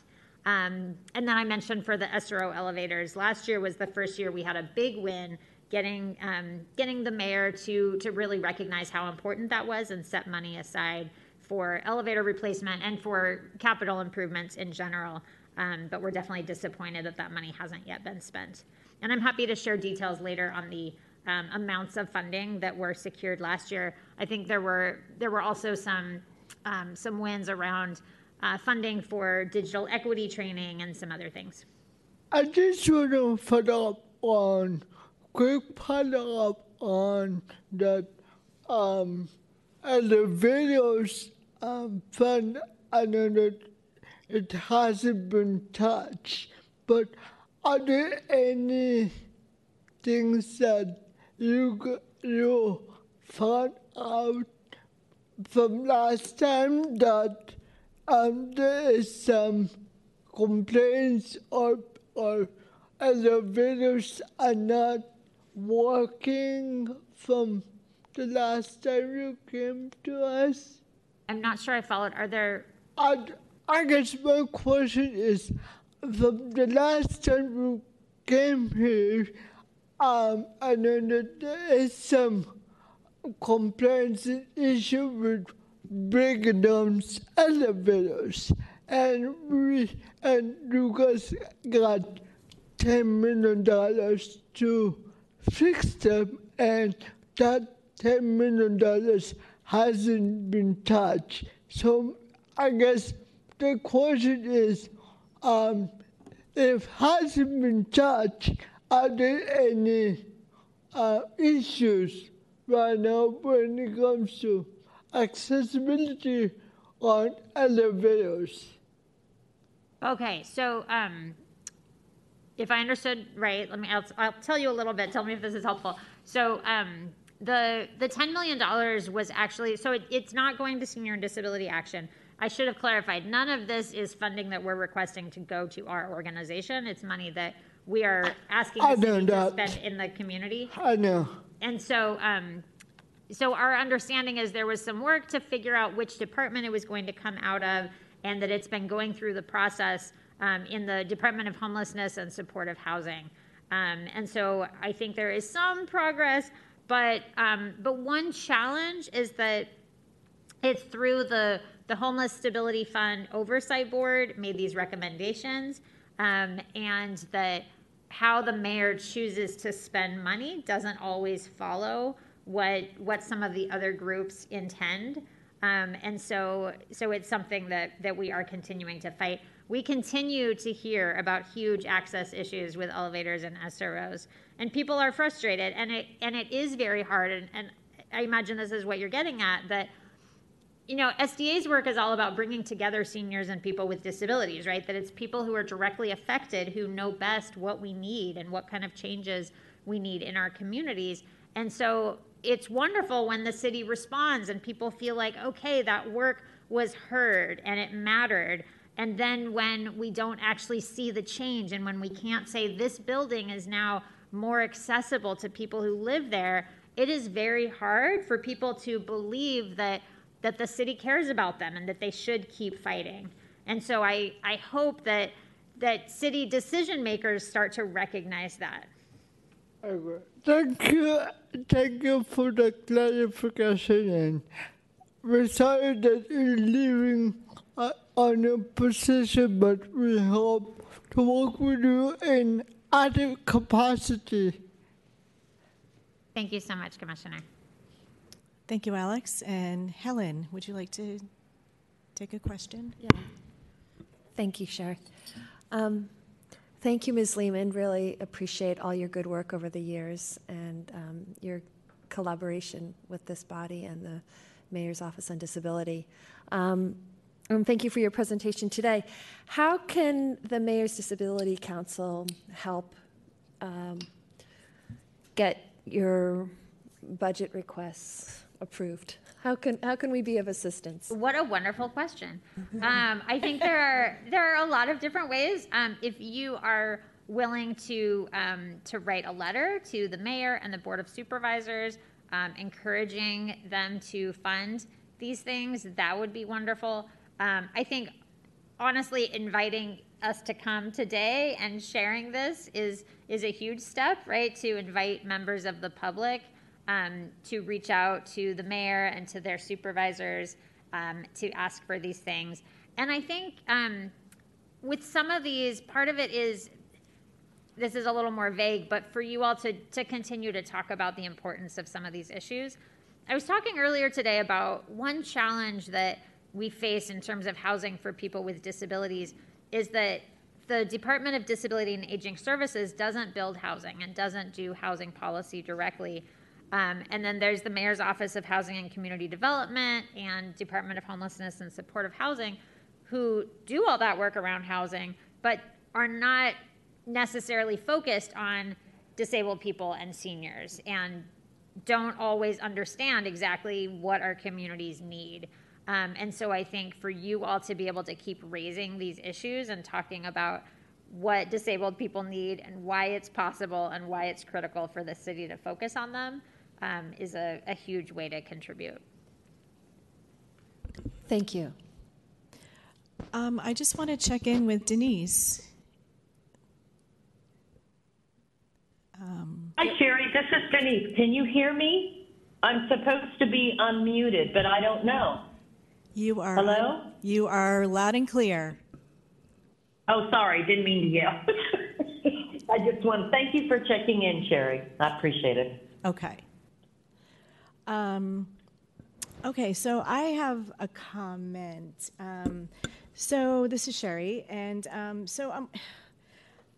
some of these things just seem so frustrating. That why, like with the elevator thing, like I'm almost thinking, should I start going to elevator school? I mean, with this $10 million just sitting there, it's like, I'll fix them, but I understand now what you just said about, where the funds, what department and everything. And then it makes me think about, well, if we're now going to ask for funding for housing for disability, the disability community, well, hopefully their elevators are going to be working. I mean, it just seems very frustrating how things work or don't work. Anyway, but I do love the idea, and I'm wondering, Jessica, has it been funded before for the vouchers, the ones that people with disabilities are able to take with them for subsidies when they move? Yes, so the portable rental subsidies, that was a pot of funding that we actually first got, oh gosh, I won't remember the year. It was sometime pre-COVID. I want to say it must have been maybe even 2016 or 17. It's been a little while. And at first, some folks in city departments said, this is not the approach that we want to take. We don't think this is an effective way to make sure people have housing. And I get that one of the criticisms that I think we all share is that this is money that is essentially going to private landlords and property managers when they are often charging more than they should, right?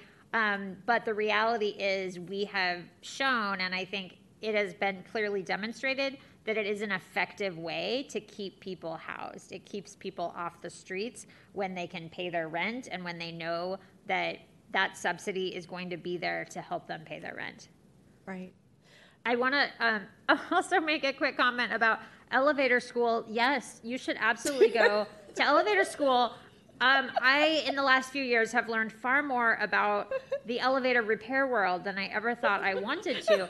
And there are so few companies that do it and so few technicians who are trained in repairing elevators. And of course, even fewer that know how to repair these elevators that were built in 1911. Yeah. And so to have more people, more companies, I keep thinking, why don't more people go into this? Because clearly there is money there. Yeah. But the other thing is, so we did a study on conditions facing seniors and people with disabilities in SROs that came out in 2012. That sounds like a really long time ago now. And back then we knew that elevator repair and replacement was a huge issue. And for years, we couldn't figure out what to do because we knew it was so expensive to replace elevators. And it got to a point where we just said, we have to get the city to spend this money. Yes, it's expensive, but we're worth it. There's no way around it. And it's only going to continue to be an issue. And so I think one role that we all play is letting people know, first, that there are a lot more of us disabled people around than anyone realizes. And that sometimes things cost a lot to make them accessible, and that is still worth it. And that will be effective not just now, but for decades. To your point about what about the new housing, will those elevators work? Building an elevator now versus trying to repair one from literally 100 years ago is totally different. So we can be assured that those new elevators will work much more effectively.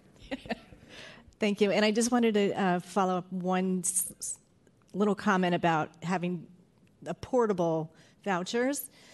One important aspect to that is it gives us the ability to choose where we want to live and not told this is the affordable housing for people with disabilities in this neighborhood, on this street, in this building, and only these units. And, you know, that, I mean, in anytime we are given the ability to choose is a big win. So that's what I wanted to say. Thank you so much for adding that, Chair Albers. I appreciate that. All right, and now we move on to comments from the Mayor's Office on Disability. Nicole? Hello, Jessica. Thank you for coming today, and thank you for this very robust discussion. I wanted to make three comments first. One, I have some ideas, if the council is interested, in how the council might be able to elevate moving along the SRO elevator conversation. So if that is something that the council would want to take on, MOD is happy to help facilitate conversations with the right people to do that. Many years ago, as Jessica mentioned, we did have an SRO elevator repair and rebate program that was moderately successful. It did some good things.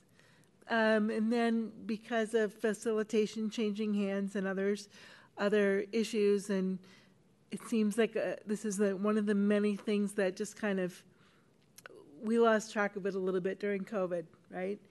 I mean, a decision was made during the pandemic to get rid of the elevator repair program, knowing that people were paying less attention. So thank you for reminding us of that. So I do think, though, that there's ways that we can use the council to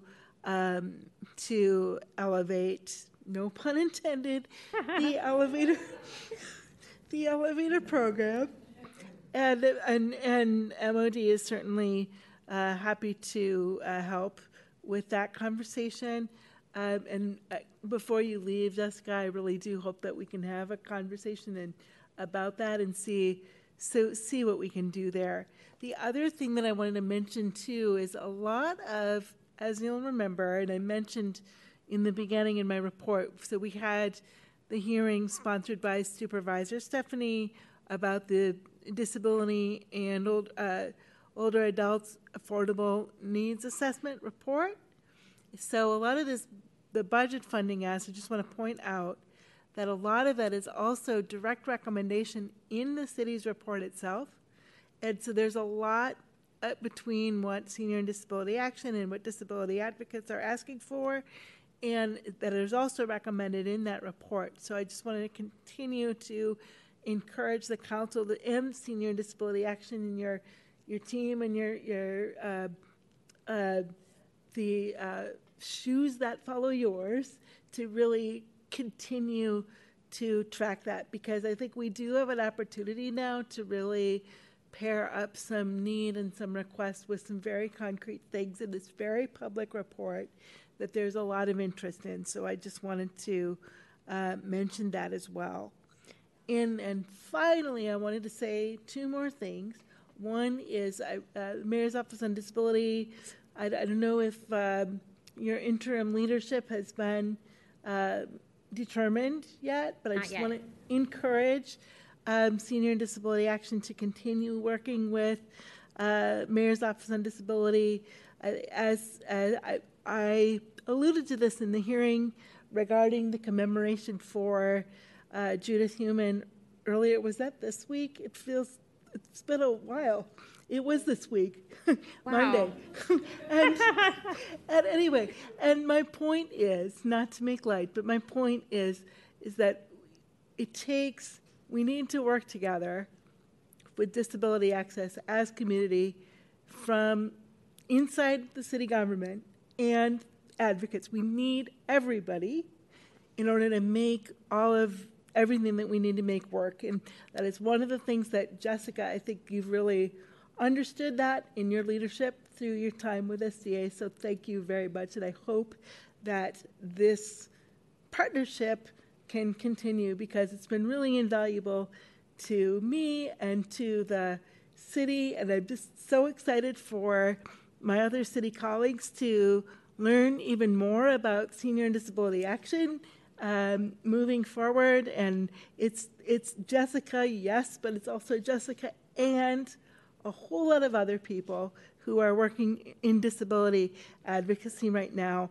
And so thank you, and I am excited for the future, and you have my public appreciation and hope that we can continue collaboration. And if you want to work for the city, that's okay with me. And anyway, so thank you very much, Jessica. Thank you.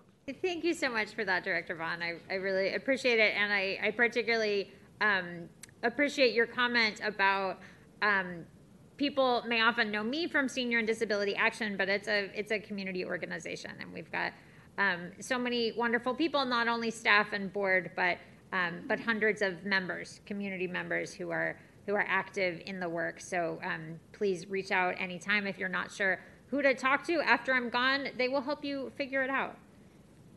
And Great. Thanks so much for having me today. Thank you. Thank you for coming. Thank you. Thank you so much. Okay.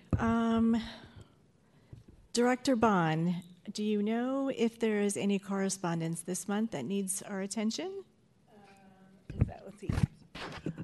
No, there is not a public correspondence for this month. Thank you for asking. Okay. So, with that being said, at this point, we are going to move on to general comments. Mary. Okay, thank you. Now we'll open the meeting to general public comment. At this time, members of the public may address the council on items of interest to the public that are within the subject matter jurisdiction of the council, which are not on today's meeting agenda. Each member of the public may address the council for up to 3 minutes, unless the co-chair determines that, in the interest of time, comments may be limited to a shorter time when there are a large number of public comments. And a reminder that the Brown Act forbids the council from taking action or discussing any items not appearing on the posted agenda, including those items raised at public comment. If you would like a response from the council, please provide your contact information by email to mdc@sfgov.org with the subject line MDC comment reply request. Or you may call 415-554-6789. And at this time, we'll open it to general public comment to anyone joining us in the hearing room. Again, it's Jessica Lehman again. I just wanted to make a couple announcements. First, I can't believe that I didn't actually mention ways to get involved on budget advocacy. So one is that we have a Senior and Disability University about budget advocacy. If you are interested, please email Itzel, ITZEL, @sdaction.org, and it is Tuesday afternoons. I think there's 2 or 3 more sessions coming up. Tomorrow, the other thing on the budget is that Public Comment Day, which is one day that is just set aside for public comment on the budget, is on Monday, June 26th. I'm looking for someone to correct me if that's not the right Monday. It is definitely Monday. That is correct. Thank you so much, Director Bond. June 26th, and we will have talking points about these asks. There are also hearings in advance. Feel free to get in touch with any of us at SDA if you have questions, info@sdaction.org. And then I'm not responsible for this at all, but really excited that tomorrow is a power soccer tournament in San Francisco. We think it might be the first ever power soccer tournament. It's definitely the first at a Rec and Park facility. Did this already get announced? No. Okay. Okay, good. I saw a smile and I thought I may have missed it. And so it is the Golden Ducks, I believe. And it's at the Gene Friend Recreation Center on 6th Street from 10 to 4. So I used to play power soccer. I don't get to play tomorrow, but hopefully I'll see some folks there. Thank you, Jessica. Okay, are there any public comments online? We have no public commenters online. Oh my goodness. Okay. Well, we are going to move on. To the council. Does anyone on the council have any comments or announcements? Alex? No. Helen? No. Denise? Sherry? No, thank you. I do not either. So with that, I need a motion to adjourn. So move. Okay. With that said, all in favor? Aye. We will adjourn. Thank you very much, everyone.